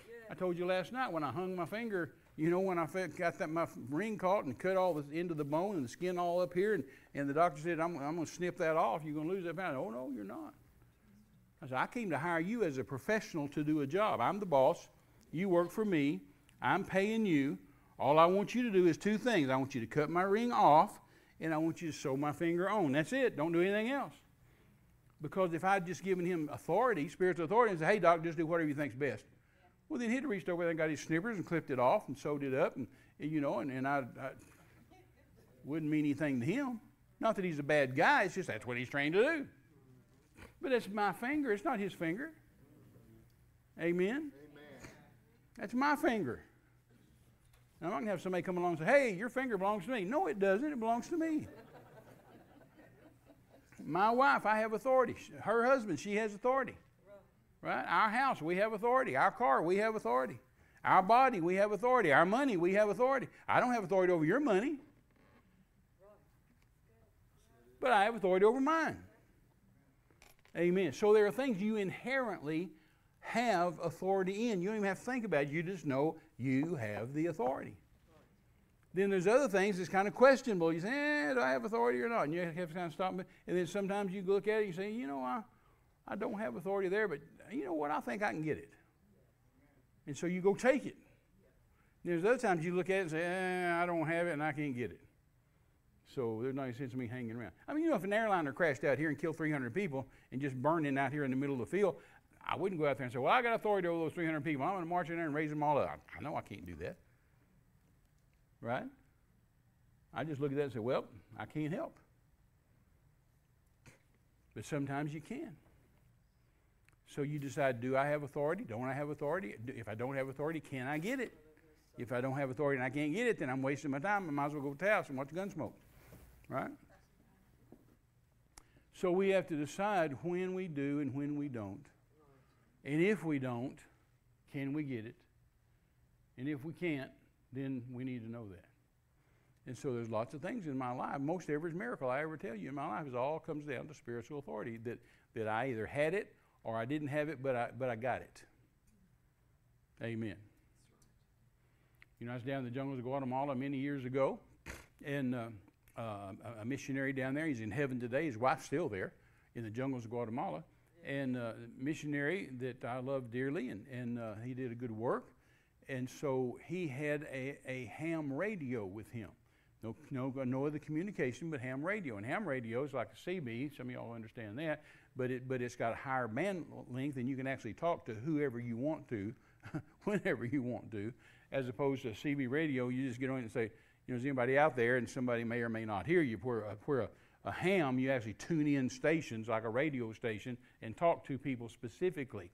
And so, and they call them nets. There'll be maybe a net of all doctors, maybe a net of all people that, you know, professionals of this, that or the other, or sportsmen or hobbyists or whatever. And they talk to the same people all the time. They've got their own net. Well, this guy, because the people treat missionaries and always have, like doctors. I told you last night, I said people have treated me like a doctor around the first baby I ever delivered in my life. I was 18 years old in the jungles of Panama. I didn't know where babies came from, and they came and got me and said, you got to deliver this baby. I said, no, I don't. And they said, yes, you do. You're the missionary. So I went down there and delivered the baby. And they just treat you like a doctor. And so this missionary had been living there, and the people, the tribes would come in, and they'd treat him like a doctor. They'd come to him and say, and he wasn't a doctor. He was just a Mennonite farmer from Pennsylvania, you know. And but because they kept coming to him as a doctor, then he'd get on ham radio and call a doctor's net in America and talk to 4 or 5 doctors and say, all right, these are the symptoms, this and this and this and this and this, and they'd say, okay, we'll do this and this and this and this, or get on this kind of medicine or this kind of a shot, or do this, or they'd say, leave that alone, you're not qualified to mess with that, you know. And so he'd learn how to do stuff by ham radio, and of course he was limited in what he could do, but these doctors would help him do minor remedies and things and what have you. And so one day he called me on ham radio, and I'm in Tulsa, and he said, Terry, he said, there's a gathering of the tribes down in Guatemala, and he said there's a whole bunch of tribes that are going to be gathering here on the river, and basically they're coming to my place because I've got land cleared off, acres cleared off, and he said they're going to be gathering here and having their tribal councils, and he said, would you come down while they're here and preach to them, preach a crusade? And I said, well, yeah, that'd be fun. I'd love to do that. And he said, well, by the way, do you know any doctors that you could bring? He said, it'd be great if I had a real doctor down here to while you're here, he could, you know, doctor. People would love that. And I said, yeah, I know 2 or 3 doctors. Let me talk to some of them. And so I went to a doctor friend of mine and said, would you like to go do some jungle doctoring while I do some jungle preaching? He said, yeah, that'd be great. And then I went to another friend of mine who did you ever know Bob Lemon? No, you don't know Bob? Bob Lemon was a lot of people when I go places and say, did you know Bob Lemon? They did know him. But back in those days, Bob Lemon just worked at Sears and Roebuck in Tulsa, Oklahoma at Woodland Hills Mall, and just a nice guy, and he was a song leader for Buddy Harrison at Buddy's church. Did y'all know Bob? Yeah, Bob and Mary Bell, they're both passed away now. But and they were good friends, and so I just went down to Sears and Roebuck and said, Bob, I'm going to go to the jungles. I'm taking Dr. Bobby Daniels. Do you know Bobby Daniels? Dr. Daniels in Tulsa. A lot of Rhema students knew Bobby. And so I said, I'm going to go down and do some jungle doctoring, preaching, and I'm taking Dr. Daniels down. He's going to do some jungle doctoring. You'd like to go with us? And Bob Lemon said, well, yeah, and he just quit his job right there and traveled with me for 4.5 months, and then went to work for Buddy Harrison for several years, and then went in his own ministry, and just passed away recently. So we were in the jungle. And I can tell you lots of miracle stories about that, but I'll bypass them and just go to one. But I was helping the doctor in the daytime. I speak Spanish, and they speak Spanish as well as their own different dialects, but they speak Spanish too, especially for business. The men would. And so I would interpret for the doctor during the daytime and help him in the clinic. And then he taught me how to give shots and give worm medicine to almost everybody that came in, and taught me how to do this, that, and the other little medical procedure things that I'd do for him. And then I'd interpret for him. We'd doctor people all day long. And then when it got evening or toward evening, so then we'd go down to the river and take a bath and change clothes, and we'd walk over to what we call the crusade grounds, and I'd preach. We had miracles and salvations. It's wonderful. And one night we'd been in the clinic all day working, and then we went down to the river and had a bath and changed clothes, and was walking over to the crusade grounds. And as we was walking over, a Guatemalan couple, was coming toward us, and we're going toward them to the crusade grounds. And I saw they was carrying a baby in their arms, little tiny baby. And the first thing I noticed about this baby is that I knew it was newborn, and I realized that this baby is not in the fetal position. Every newborn I'd ever seen in my life was in the fetal position. You know, they got their arms drawn up, and they got their legs drawn up. This baby was just laying like this. And I thought, oh, this isn't good. There's something wrong with that baby. And as they got closer to us, I could see the baby just laid out like this. And the couple said to me, they said, we heard there's a doctor here. And I said, yes, this is a doctor right here. And so they said, our baby's sick. She's been like this. She's 13 days old. She's been like this ever since she's born. She doesn't cry. She doesn't do anything. She just like this. And so he took the baby and the parents and left, went back to the clinic, and I went on to the crusade. Now notice they didn't say, we heard there's a man of God here. See, which was fine with me. I wasn't mad, upset, jealous, nothing. It's just that I noticed where the spiritual authority was. Who had the spiritual authority over the baby? The parents. It's their baby. Who'd they give the authority to? The doctor. They didn't say we heard there's a man of God and having miracles here. Would you pray for my baby? Right. They said, we heard there's a doctor. And I said, sure, this is the doctor right here. Not a problem with me. And I went on over and preached, and they went on to the clinic. Well, while I was preaching to this crowd, the missionary that lives there walked up on the platform behind me and whispered in my ear, and he said, the doctor said the baby's going to die, nothing can be done, get the people to pray. Well, first thing I thought, Arturo, is I don't want them to pray. They're sinners. They don't know how to pray.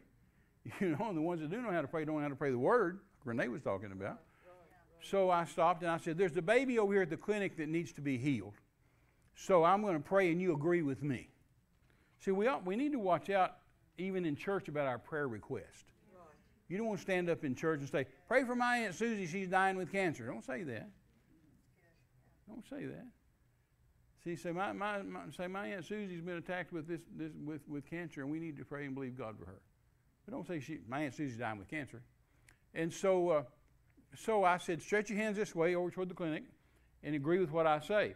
And so I prayed, and I prayed for the baby, and I ended it by saying, Father, I decree as a man of God in the name of Jesus, in the office of apostle you've called me to, that baby will live and not die, and declare the works of the Lord in Jesus' name. And then I went on, finished my message, prayed for the sick. Miracles happened. They gave testimonies of miracles. Salvation took place. Nobody's come to tell me anything about the baby. And so I finally made my way back over to the clinic, several hundred yards away. And when I walked in, the doctor, Dr. Bobby Daniel, was just leaning over her. She's on the table, and he's leaning over her like this, and just sweat's just dripping. I mean, we're in the tropics in the jungle. It's hot. And he looked up at me, and he said, Terry, what'd you bring me down here for, man? He said, I can't do anything with this baby. He said, I need a pediatrics ward. I need a hospital. I need medicine. I need equipment. I need stuff. And I said, well, buddy, you just don't get that stuff. You're welcome to my world. You don't get that. And I said, what's going on? He said, she's going to die. He said, there's not a thing in the world I can do for her. And so while we were talking, she died. And he said, well, she's dead. And he took his stethoscope and listened, and then he checked her nostril, and he checked 2 or 3 ways and said she's dead. And when he did, I just reached down, scooped her up, and held her up before God. Well, I'd raised people from the dead before, and I thought, I'll just raise her. And what I didn't know is it was going to take 12 hours. I had no clue. I just thought it'd be like all the other folks I raised from the dead. I told them to get up, and they did, you know. And I prayed for her and prayed for her and prayed for her and prayed for her and prayed for her. And I'd carry her around, you know, and I'd say, sugar, I'm not going to bury you. You hear me? I'm not going to bury you. You'll live and not die. You'll declare the works of the Lord. You hear me, sweetie? I will not bury you. You will live and not die, and you'll declare the works of the Lord. And I mean, I'm praying for her, and I'm praying for her, and I'm praying for her, and I'm praying for her. Lost all track of time. Finally, at 3 o'clock in the morning, the doctor, I've got her like this, and the doctor said, Terry, and he jerked my arm and said, Terry. And I said, what? And he said, I'm concerned about you. He said, she's dead. D-E-A-D, dead. He said, now, put her down. Put her on the table. He said, let's go to bed, and it'll be sun up here in a little bit. We'll bury her. He said, at least you got her parents saved hours ago. Something good came out of this. But he said, you know, you did everything you could as a missionary. It didn't work. I did everything I could as a doctor. It didn't work. Sometimes it just doesn't work. And he said, you've prayed every prayer you know. It just didn't work. And I said, Bobby, you leave me alone. And nothing wrong with him. He's a good guy, and he's a word guy, and a faith guy. He's just being a doctor, you know, and he didn't do anything wrong. And I said, you leave me alone. I said, if you want to go to bed, you go to bed. But I said, I am not going to bury this baby. She will live and not die and declare the works of the Lord. And so I continued praying and talking to her. And 3 more hours went by. It's now 6 o'clock in the morning. I've been going to this for 12 hours. And I said this to the devil. I said, devil, you might as well quit, because I'm not going to. I said, you might as well leave, because if you keep staying here, you're going to hear the blood of Jesus, the name of Jesus, the Word of God. I'm going to take the sword of the Spirit and stick you with it and stick you with it and stick you with it and stick you with it until you're bleeding on the floor. I am not going to bury this baby. You have caught me one time where I am not in an American hospital subject to their rules. Now, I'm not mad at America. I'm not mad at hospitals. I'm not mad at doctors. I just understand the rules. It's their house, their rules. Are y'all here? Many a time I've gone to the hospital. So, yeah, you probably have too, David. You probably have too, Arturo. And they're usually very kind to you and gracious to you, and they'll let you pray, maybe even 30 minutes. But then they'll say, "Now, Reverend, you need to go so we can do our job." And so I've had them do me that way. "Now, Reverend, you need to go." And I said, "Well, no, I'm praying. Reverend, you've been here 30 minutes now, and we've got a job to do, and the family needs you. You need to, that's your job. This is our job. That's your job. You need to go out there and take care of the family." I said, No. If I do this job, they won't need anything. If I do this, they'll be okay. "Reverend, you need to leave." Well, their house, their rules. What are we talking about? Spiritual authority. I'm not mad about it, but I understand it. Right? Just like I can't come to your house and just do whatever I want to do because it's your house, your rule, and you'd say, "Terry, you need to leave." Right? And I'd have to leave because it's spiritual authority. You've got the authority. And so I told the devil, I said, "This is one time you've caught me where I'm not in an American hospital and I'm not subject to anybody's authority." I said, "This is my jungle." I said, "This isn't your jungle, it's my jungle. I've got authority here. I'm in dominion here. I'm in charge here." And I said, "I am not burying this baby. I am not going to bury this baby. And however long you want to stay and play this game with me, all you're going to hear is the blood, the name, the word, the covenant, the blood, the name, the word, the covenant, the blood, the name, the word, the covenant. And you're going to lose, and I'm not going to bury this baby." And she'll declare the works of the Lord. And I guess that rat got discouraged because at that point he left and she cried. She started crying. And God raised her up. And I just got a picture from her the other day. Yes. The missionary sent me a picture just since we've been on this trip in California. He sent me a picture of her and two of her several kids. You know, and that was in March of 1979. She was 13 days old, and so this is 23. So what is she, 44 or something? I'd have y'all do the math. And she's married and got 3 kids, and she serves God and loves God. And they just sent me a picture of her and a couple of her kids just the other day. But see, that's a spiritual authority. That's a direct result of spiritual authority. Because the parents had the authority. They gave it to the doctor. The baby died. When the baby died, the doctor put her down. Nobody's got spiritual authority. So I walk over and say, "Well, if the parents don't have it, the doctor doesn't have it, nobody's got it, I'm going to take it." Amen. So I took it. But then when I took it, it was a fight. I did not dream it would be a 12-hour fight. What if I'd have quit Mark at 11 and a half hours, or 10 hours, or 9 hours? What if I'd have quit when he told me at 9 hours, "Let's go to bed," and she's dead? See? But that's a spiritual authority situation. Are y'all here? Because sometimes you have spiritual authority, as I said to the pastor in L.A. Sometimes you don't. Sometimes you don't, but you can get it. And sometimes you don't and you can't get it. And so you have to size up every situation every time you get in a situation. Amen. I flew into Buffalo, New York one time. This is not a good story. This is a bad story. I need to tell another one after this so I won't leave you on a downer. But it needs to be said because of spiritual authority. I flew into Buffalo, New York on a Sunday, and I was going to preach that Sunday night. And it was going to be real tight getting to church from the airport, so I went ahead and dressed, and I had on a suit and tie. In fact, it's back in the 70s when I had those, y'all remember ultra suede jackets?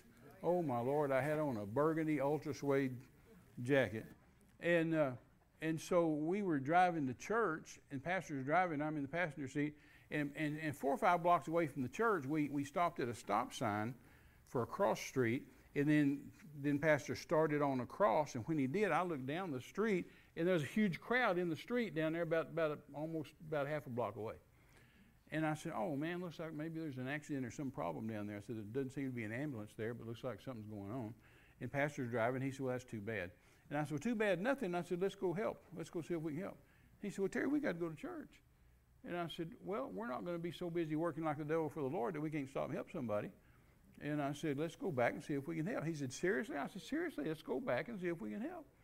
And so he turned around, went back, and drove down the street. And just as we got to the house, he said, "Oh my goodness, I know this house." He said, "The people that live there said they don't come to my church, but I've got a Christian school, and that the teenage girl here goes to my school." And so he stopped the car, and we made our way through the crowd. Excuse me. And we got up, and there's that girl. And she's been run over. She's on her bicycle, and a pickup hit her. And she's laying in the street. She's dead. And she's laying in the street just in a huge pool of blood. I mean, it was awful. And so pastor just said, where's her mother? And they said, oh, they've already taken her in the house. And the people just all kind of standing around just gawking and waiting, I guess respectfully, till the ambulance came. I don't know what they were doing there, just a whole crowd of people. And so he immediately went into the house to check on the mom. Well, I just jumped down there in that blood and grabbed hold of her, and I said, you foul spirit of death, get off of her. I rebuke you in the name of Jesus. Life, you come back into her in Jesus' name. And she went, boy, I mean, I had an opening. Those people backed up. I mean, they're saying, she's alive, and and they're all backing up like this. And I just got right down there in her face, and I said, honey, I said, you listen to me. I said, I'm a preacher, I'm a minister, and I said, your school principal, and I named his name, I said, is here in the house with your mother, and I'm preaching at his church tonight. And I said, you listen to me and don't you listen to anybody else. Do you hear me? I hear you. And I said, are you saved? Are you born again? Do you know Jesus? He said, yes, I do. And I said, okay, you just listen to me. I'm praying for you, and it's going to be okay. And I'm praying. Well, I'm hearing the ambulance come. Well, I'm hearing the siren. Well, when the ambulance finally got there, now by this time they've gone back to tell the mama, she's alive, she's alive. So pastor's coming out, she's coming out. And the ambulance stops, and they jump out, and they get the gurney out of the back, and they bring the gurney over. Well, when they do, the crowd parted to let them do it, and I did too. I just got up and backed up like this so they could do their job. So we're talking what? Spiritual authority, right? Nobody had it. She's dead. They would have picked up the body and left, but I raised her from the dead, so I took the authority. I didn't have it, but I took it. And so they put her on the gurney and put her in the ambulance, and I ran to the EMT, and I said, hey, I need to go with her. I need to ride to the hospital with her. And he said, are you a relative? Are you a family? And I said, no, I'm her minister, which wasn't quite true, but I am a minister, and I was ministering to her. And he said, well, you can't go. You just got to be family. I said, no, I need to be with her. I said, I need to ride to the hospital with her, and then I'll leave. And he said, well, you've got to have family permission. And I said, well, wait just a minute. Don't leave. And I ran to her mother. And I said, ma'am, I need to ride to the hospital. I'm the guy that raised her from the dead. And she's standing there with my pastor friend. He said, yeah, he raised her from the dead. And I said, I need to go with her. I need to get in the ambulance with her and go to the hospital. And she said, no, we need our doctor. And I know she's in shock. I got that. And I said, ma'am, your doctor will be at the hospital. That'll be fine, but I need to ride with her. She said, no, we need our doctor. I said, ma'am, listen to me. The doctor will be at the hospital, but I raised her from the dead. I'm the only one keeping her alive. I'm the only thing keeping her alive. I need to be with her, and then we'll go to the hospital, and your doctor will be there. No! I said, ma'am, I can't get in the ambulance unless you tell them I can. I have to have your permission. No!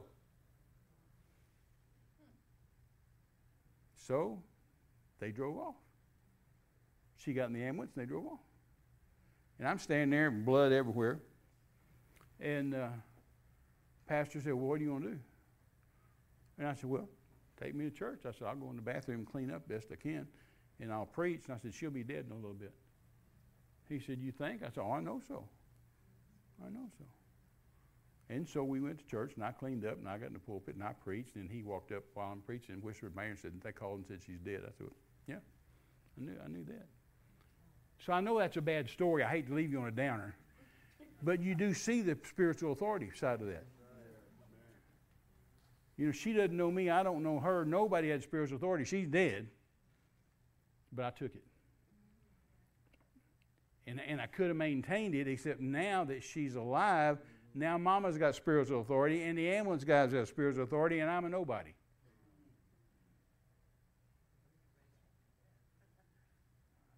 Y'all got that? Spiritual authority is a big deal. It really is. It's a big, big, big deal. And I know, I told you when we started the other night, we hadn't even scratched the service, and we still haven't scratched the service, even though tonight's our third night, tomorrow night's our last night. I even brought 6 pages of notes tonight, just so I could have some examples. They're all testimonies. I mean, I've got them broken down to weather. You want to hear about droughts, you want to hear about earthquakes, you want to hear about hurricanes, you want to hear about tornadoes, you want to hear, here's a water well, people, events, nations. I could tell you stories for days. days. I've got a partner up in Kansas that he just called us and talked to us the other day. We've known him since 1977, and he's partnered with us. At first Dean and Renee went up there to Kansas to preach because this church up there wasn't church, it's a bunch of Christians, called Brother Copeland's office to see if he could come minister to them. And he said, well, I can't come, but I'll send Jerry Savelle. And Jerry Savelle said, well, I can't come. My calendar's too big, too full, but I'll send good friends of mine, Dean and Renee Garner. And then Dean and Renee went up there and preached, and they said, look, we're going to be starting a church. We're not going to be able to come up here, so we're going to hook you up with our missionary friend, Terry and Jackie Mize. And so I went up there for years. And so one of the first things up there is this guy came to me that called us the other day, still my partner for all these years. And he called me one day, and he said, Brother Terry, he said, my family water well's gone dry. He said, we've had that water well since I was a little boy, and he said, that's the only water we have. So it's this dry country up here. And he said, how did I do that when I've got the volume turned down? I'm getting a telephone call on my iPad. Why would you ever want to do that? And the volume's turned down. Anyway. And he said, we've had that water well. He said, we got to have that. He said, it just went dry. And I said, all right. I said, I'll be up there in a couple of days. I'm going to do some. And so I got up there and went out to the farm, and I said, Glenn, go get me a 2x6 piece of lumber and throw over that well so I can stand on it. So he went and got it. And so I walked out there on that 2x6 and looked down into that hole, and I started talking to it. Yeah. And I said, well, water, I have spiritual authority over you. Glenn's my partner, been my partner now for a while, and he's asked me to pray to get you working again. I've got authority. You belong to him. He's asked me to talk to you, and so I'm telling you, you start producing water, and don't you go dry. You water these crops, and you bring life to this place, and you bring produce to this place, and you bring fruit and wheat and grain, and that thing started bubbling up, and that was back in the 70s. And we was on the phone with him just the other day and said, hey, Glenn, how's the water well doing? He said, oh, man, it's still producing water. But see, there's all kinds of areas that we don't think about praying about. I was just over at Marcus Molina's the other night, Friday night, and I read to him out of 2 Kings chapter 6, where the sons of the prophets went to Elijah and said, we need to build a new place. This place is too small. Let's go down by the Jordan River and cut some wood down, and why don't you go with us? He said, okay. They went down there, and this guy was cutting down a tree, and when he did, the axe heads came off the end of the axe and went out in the water and sank, and all the way down the bottom into the muck. And that guy that lost it. Instead of him thinking, I'll run down to Ace Hardware or Walmart or Home Depot or Lowe's and get another axe head, he turned to the man of God. Who would even do that? His first thought was turn to the man of God. And so he turned around to Elijah and said, Master, alas, it was borrowed. See, most people wouldn't go ask the man of God. They wouldn't call Arturo up or David up and say, alas, Pastor, I need a new axe head. It was borrowed. And so the prophet said, well, where did it fall? And he said, out there in the middle. And so the prophet cut down a stick and threw it out there. And the Bible says, you read it, 2 Kings chapter 6, it says, and the iron did swim. The iron did swim. You know, David said something about it last night, and he said the iron didn't float. And I'm sitting there, I said, no, it didn't float. No. The Bible says it swam. And the reason we know it says it did swim, but then it gives us the example that Elijah said to the guy that lost it. He said, just put your hand down there and take it. Well, it swam to the top and then swam right over there into his hand. It didn't just float, and he had to go out there in the water and get it. It swam right into his hand. So see, that's the spiritual authority that would have never happened had that guy not said, alas, Master, it was borrowed. The man of God needs to do something about this. See, very few Christians turn to God anymore. Most Christians think, well, I'll do everything I can, and when nothing else works, I'll pray. Well, no, man, I pray first.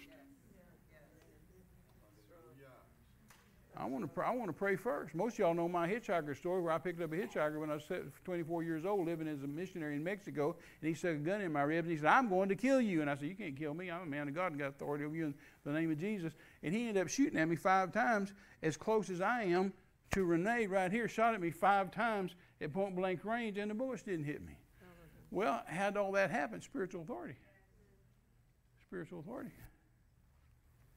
Y'all get anything out of all this? Well, how many of y'all know I'm not through? I'm going to quit because we've been in church 2 hours and 5 minutes here. So I'm going to. That's what Renee always says. She says, "Let's get some fried chicken and just stay a while, you know, and just order some pizza, order some fried chicken. Let's just preach." But anyway, now tomorrow night's going to be our last session. So y'all, if y'all are gluttons for punishment, come on and let's see what else we can pull out of this. But I've got a lot to say about spiritual authority, and I've never got through yet. I've got a series back there on it. It's 11 CDs. You can see how long that is, and I never did get through then. I don't know if you'd ever get through with it. I don't know if you'd ever get through a spiritual authority. It's all through the Bible. And I tell you, we read stuff in the Bible, we just kind of read over it and don't see the spiritual authority in it. I just get amazed sometimes reading the Bible, the things that God said or Jesus said that the church just kind of skims over. Yeah, we're not thinking. You know, I look at all those scriptures on money in the Bible, and I think, God didn't have to say that. He could have just said give, but he didn't. He made a point, Old Testament and New, that if you'll give, I will bless you. I mean, I just think that's so cool that God said that. Yeah. That God said about tithing, he said, if you'll pay your tithes and your offerings, it was 2 things. It wasn't just tithe, but tithes and offerings. He said, I'll open the window of heaven and pour out a blessing on you so much you don't have room to receive it. Plus, I'll rebuke the devourer for your sake. Well, what's devoured your money lately? Did your washing machine break down? Your car break down? See? Stuff's always devouring your money. But when you pay your tithe, you can say, Lord, you said you'd rebuke the devourer. Plus, he said, I'll write a book of remembrance about you. Plus, he said, your fruit won't cast its fruit before the time in the field. In other words, you're not going to have a miscarriage. You're not going to have abortions. You're not going to lose deals right in the middle of the deal. It's not going to fall apart. He didn't have to say any of that, but he did. I just think that's so cool. I get tickled at people that don't believe in tithing, don't want to tithe. And yet I tell them this. I say, well, if you break this down to the tithing itself and the offering, and then the rewards, God said, if you'll do this, I'll do this. So do you just throw in if you're throwing this part away, are you just going to throw the rewards away? Because they still confess, well, God's going to bless me. God's going to bless me. Well, no. You're throwing that out, remember? No, and it's covenant. It is covenant. It's covenant. It's total covenant. And God said, if you'll do this, I'll rebuke the devourer for your sake. I'll open the window of heaven and pour out a blessing so much you can't receive it. I will write a book of remembrance about you. I will. Right? Your fruit won't cast its fruit, your vine won't cast its fruit one time in the field. So we're just going to throw all that away and say, never mind, God, you don't have to bless me. Ooh, not me, man. I'm going to pay my tithe and say, I got tithers' rights, Lord. And then Jesus said, give. He could have just said, give. But he didn't. He said, give. And it'll be given you again, good measure, pressed down, shaken together, run over, the same measure you meet with all will be measured you again. He didn't have to say that, Tammy. I just think it's so cool that Jesus said that.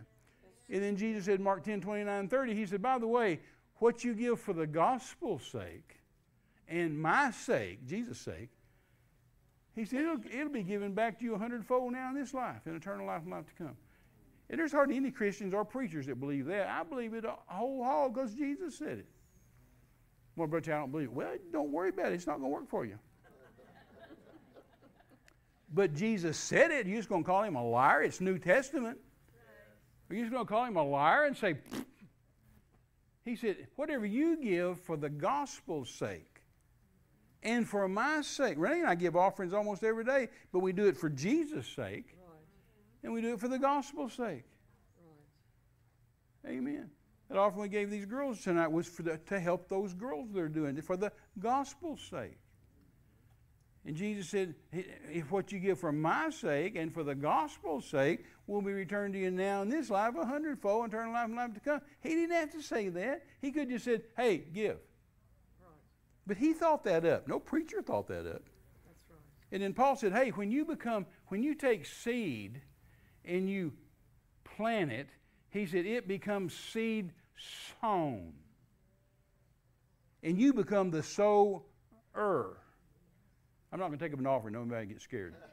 It becomes seed sown, and you become the sower. In February of 1982, Oral Roberts called me one day. And he said, Terry, you and Jackie come up here and visit with me.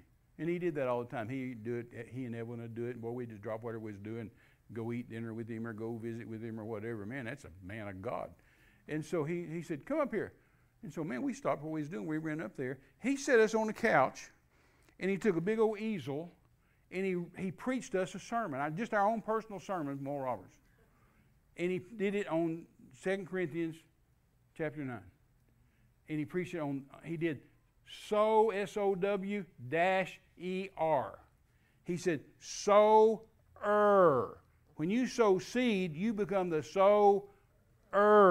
The one who sowed.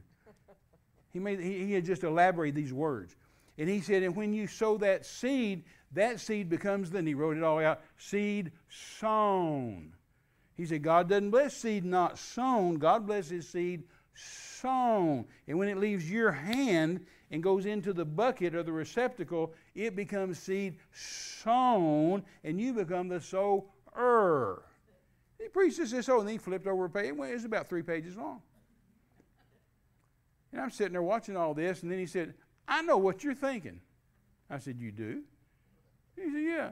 He said, you're sitting there thinking that this is how I get my kicks. I just bring young preachers in here and preach them sermons, try to impress them. And I said, yes, sir, that's pretty much what I'm thinking. And he said, Ms. Rooks, Ruth Rooks was his secretary for about 300 years. And he said, Ms. Rooks, and she came in there, and he said, have you ever seen me do this before? She said, what are you doing? She went around and looked at it, and she looked at it and looked at it. He said, I'm preaching them a sermon and writing the notes for it. And she said, no, sir, I've never seen you do that in all the years I've worked for you. He said, no, I've never done it before. I'm just doing it for you. He said, would you like a copy of it? I said, well, yeah, I'd pay for it. You know, this day and age, we just take our camera and take a picture of it. But back then, he said, well, Ms. Rooks will have to send it downtown Tulsa to an architect, to an abstract company where they can copy something this big. But he said, I'll have to keep the originals for the archives, but I'll get you the copy and I'll send you the copy, which he did. But I'm just thinking, Paul didn't have to say that. God didn't have to say that. Jesus didn't have to say that. He didn't have to give us all those tips on finances. You know, David's one of these financial gurus, but you know, Jesus is smarter than him. Jesus thought this stuff up. God thought this stuff up. He's the one that invented sowing and reaping, giving and receiving, seed time and harvest. And are we just going to throw out the I'll bless you, bless you, bless you, bless you because we don't like to give part? Boy, not me. Not me. I just think it's cool, the stuff the Bible says, but yet I'm surprised at what the church glosses over and just keeps on moving. Yeah. Amen. Isn't that amazing? You couldn't get me to stop paying tithes, dear Lord Jesus. If God told me you couldn't. You know, y'all ought to read Malachi 3 sometimes. Did y'all ever read Malachi 3? I don't just mean those 2 scriptures about tithing. I mean Malachi 3, the book. All it's about is preachers getting in trouble with God. If you ever want to see preachers get in trouble with God, go read Malachi 3. That's all it's about. He chews these priests out. He says, you're liars and you're cheats and you're thieves. And he said, you've been giving me blemished offerings. He said, you've been taking that little sheep. Instead of giving me the perfect sheep, you give me a little sheep with a blemish or blind or crippled. He said, go give that to your governor. See if he'll take it for the taxes. Well, he was ticked off. God does not like second best. That's right. I mean, seriously, he does not like second best. That's right. I've been in so many churches in my 55 years of ministry, and pastors will give me a little tour. I don't know why pastors always do it, but I go to their church, and they go show me every room in the place, give me a tour. And so many times they'll open the door, and there'll be an old upright piano in there, and then they'll show me another room, be an old upright piano in there, another room, old upright piano. And I'll say, how come you got so many old beat-up pianos in here, Pastor? Oh, well, you know, Sister Whoopindiddle, she got her a new one at home, so she gave us the old one. And Dr. Tutti Frutti got a new one at home. He gave us the old one. And I've never had anybody say, look at my new grand piano that Dr. Tutti Frutti bought the church. No, they always give second best. And God doesn't like second best. He doesn't want second best. And then you read Malachi 3, and he says this. He said, you priests that have despised my name, he said, do not be coming down to my altar, and do not be bringing an offering to me, and do not weep on my altar. I will not take your offering. That'd scare me if God told me I couldn't give him an offering. Don't be coming back to his altar. Don't be crying on his altar. Don't be giving him an offering. Man, I'd be begging down here at midnight, begging and pleading and crying. Can you imagine? And yet Christians just act like that's so, well, I don't have to give to God. I don't believe in giving. I don't believe in tithing. I don't believe in that. Well, people don't believe in hell either, but they're going there. If it's in the Bible, I got news for you. It's real. I don't know how I got on that, but I love that stuff. And I just can't imagine God telling me, hey, don't be coming to my altar anymore. Don't be praying prayers anymore. Don't be giving me any offerings anymore. I don't want your offering. What would I do? Gee whiz. I guess I better hush. Y'all stand up with me. We've already had 4 or 5 rounds of preaching tonight.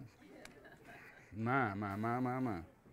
Father, in the name of Jesus, thank you.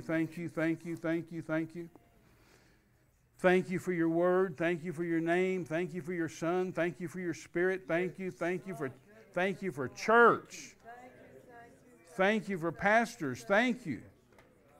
Thank you for giving us a book full of word that tells us how to live on planet Earth. How to make money, how to get money, how to give money, how to get healed, how to not be sick, how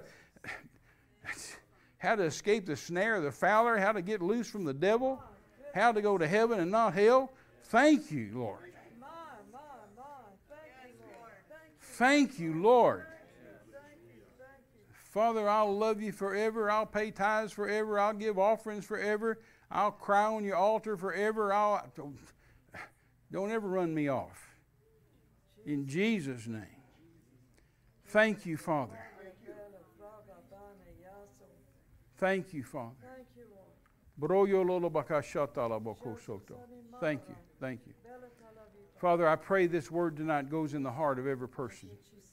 And we take it home with us and incubate it there. And it produces there. It begins to take root there. It begins to grow there and produce fruit.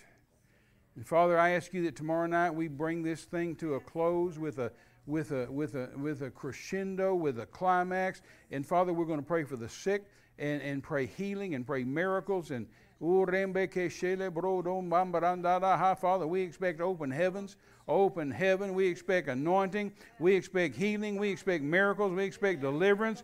We expect salvation. We expect infilling of the Holy Ghost. We expect blessings. We expect increase. We expect abundance. We expect. We've got our expectors on. And we honor you and honor your word. And we thank you for it and give you the glory and the honor and the praise and the majesty, dominion in Jesus' name. And everybody said, amen, amen, amen, amen, amen. Oh, here comes another sermon. I'm just going to say this real quickly. Here, talk in here. The best way, I saw this in the Spirit while Terry was praying, the best way for you to think about this with your money, with your family, with your children, with a bad doctor's report, is that God gave us spiritual authority and dominion in the earth. So we're literally, when we open our mouth, we're speaking on God's behalf. Amen. If Jesus were in your house and you invited him in and gave him spiritual authority, he would stand over those bills and he would begin to say what his word says about it. He would have you join with him on that doctor's report, and he would say, now, I'm going to say this, and you agree with me. And whose report are you going to believe? I speak on God's behalf. When I speak to my body, I'm saying what he would say if he were standing here with me. So I would take spiritual authority on his behalf over the bills, the grandchildren, the attack of the enemy, if there's a legal dynamic involved, the government wanting to say, no, I speak on behalf of the kingdom of God over this. And I am not going to, so we're standing in God's stead as though He were here to do what His will would be in your life. Amen? Amen. So I speak on behalf of my finances according to Malachi chapter 3 that God says, God said I it. take spiritual authority as though God were standing here with me, and I command the blessing of heaven to get to my house. I command the finances to get to my bank. I take authority. See, my intercession and my prayer is on behalf of whatever God's already said. He's already said, I had this. He gives us the power to get wealth. He said, by my stripes you are healed. Not gonna be, are, were. Isaiah 53. I were healed. Past so tense. I am healed. You know? So I'm saying, when I stand over these things, I'm saying in spiritual authority that He told me to take dominion and do. I'm speaking on His behalf as though He were here. So take that, begin to practice that over your body. Nobody, I tell my body, I talk to my body all the time. We were talking about this, you're not going to make old people noises. Amen. Boy, that was hard getting out of that chair. I'm not going to do that. I'm not going to do that. I'm going to say in Jesus' name, I can run through the troop and I can leap over a wall, and I'm not going to let my body act like it's an old people body. The atmosphere of the curse just wants to squish you down. And you just say, no. I mean, I'm just going to move. We're going to do something fun. You know, I'm not going to get around my grandkids and act like I'm some old decrepit lady. I mean, I've got to act like, come on, baby, let's dance. You know? I mean, we've got to act like we are full of the life of God. I have the life of God in me. You know, we have to begin to act like that. If you don't act like it now, if you don't start doing it now, don't wait another day. Say, no, God's going to help me restore the years that the cankerworm and the palmer worm hath eaten away. I may be under the barrel, but by God, you watch this hole in this barrel come up. I'm going to shoot up out of here like dynamite. Amen? You have to begin to talk now. Talk now. Tell yourself now. I'm in spiritual authority over my body. I'm in spiritual authority over my brain. I mean, even in Daniel chapter 4, I mean, it's just amazing there what what's his name? Nebuchadnezzar said when he got out of the field from being an animal. He said, when the right use of my mind returned to me and my reason and understanding came back to me, then I knew who God was. So I say all the time, I have the right use of my mind. I'm not going to lose my memory. I am dementia free. I am memory loss free. I'm going to remember everything, past, current, short term and long term. I'm not going down. I told Terry, I said, my last dying breath will be, I rebuke you, devil. I said, I am not. My body belongs to Jesus. I am not my own. I am bought with the price. And I'm telling you, I may have started a little later doing than I should have done this, but in Jesus' name, we're coming up. We're not going down. We're living high. We're not living low.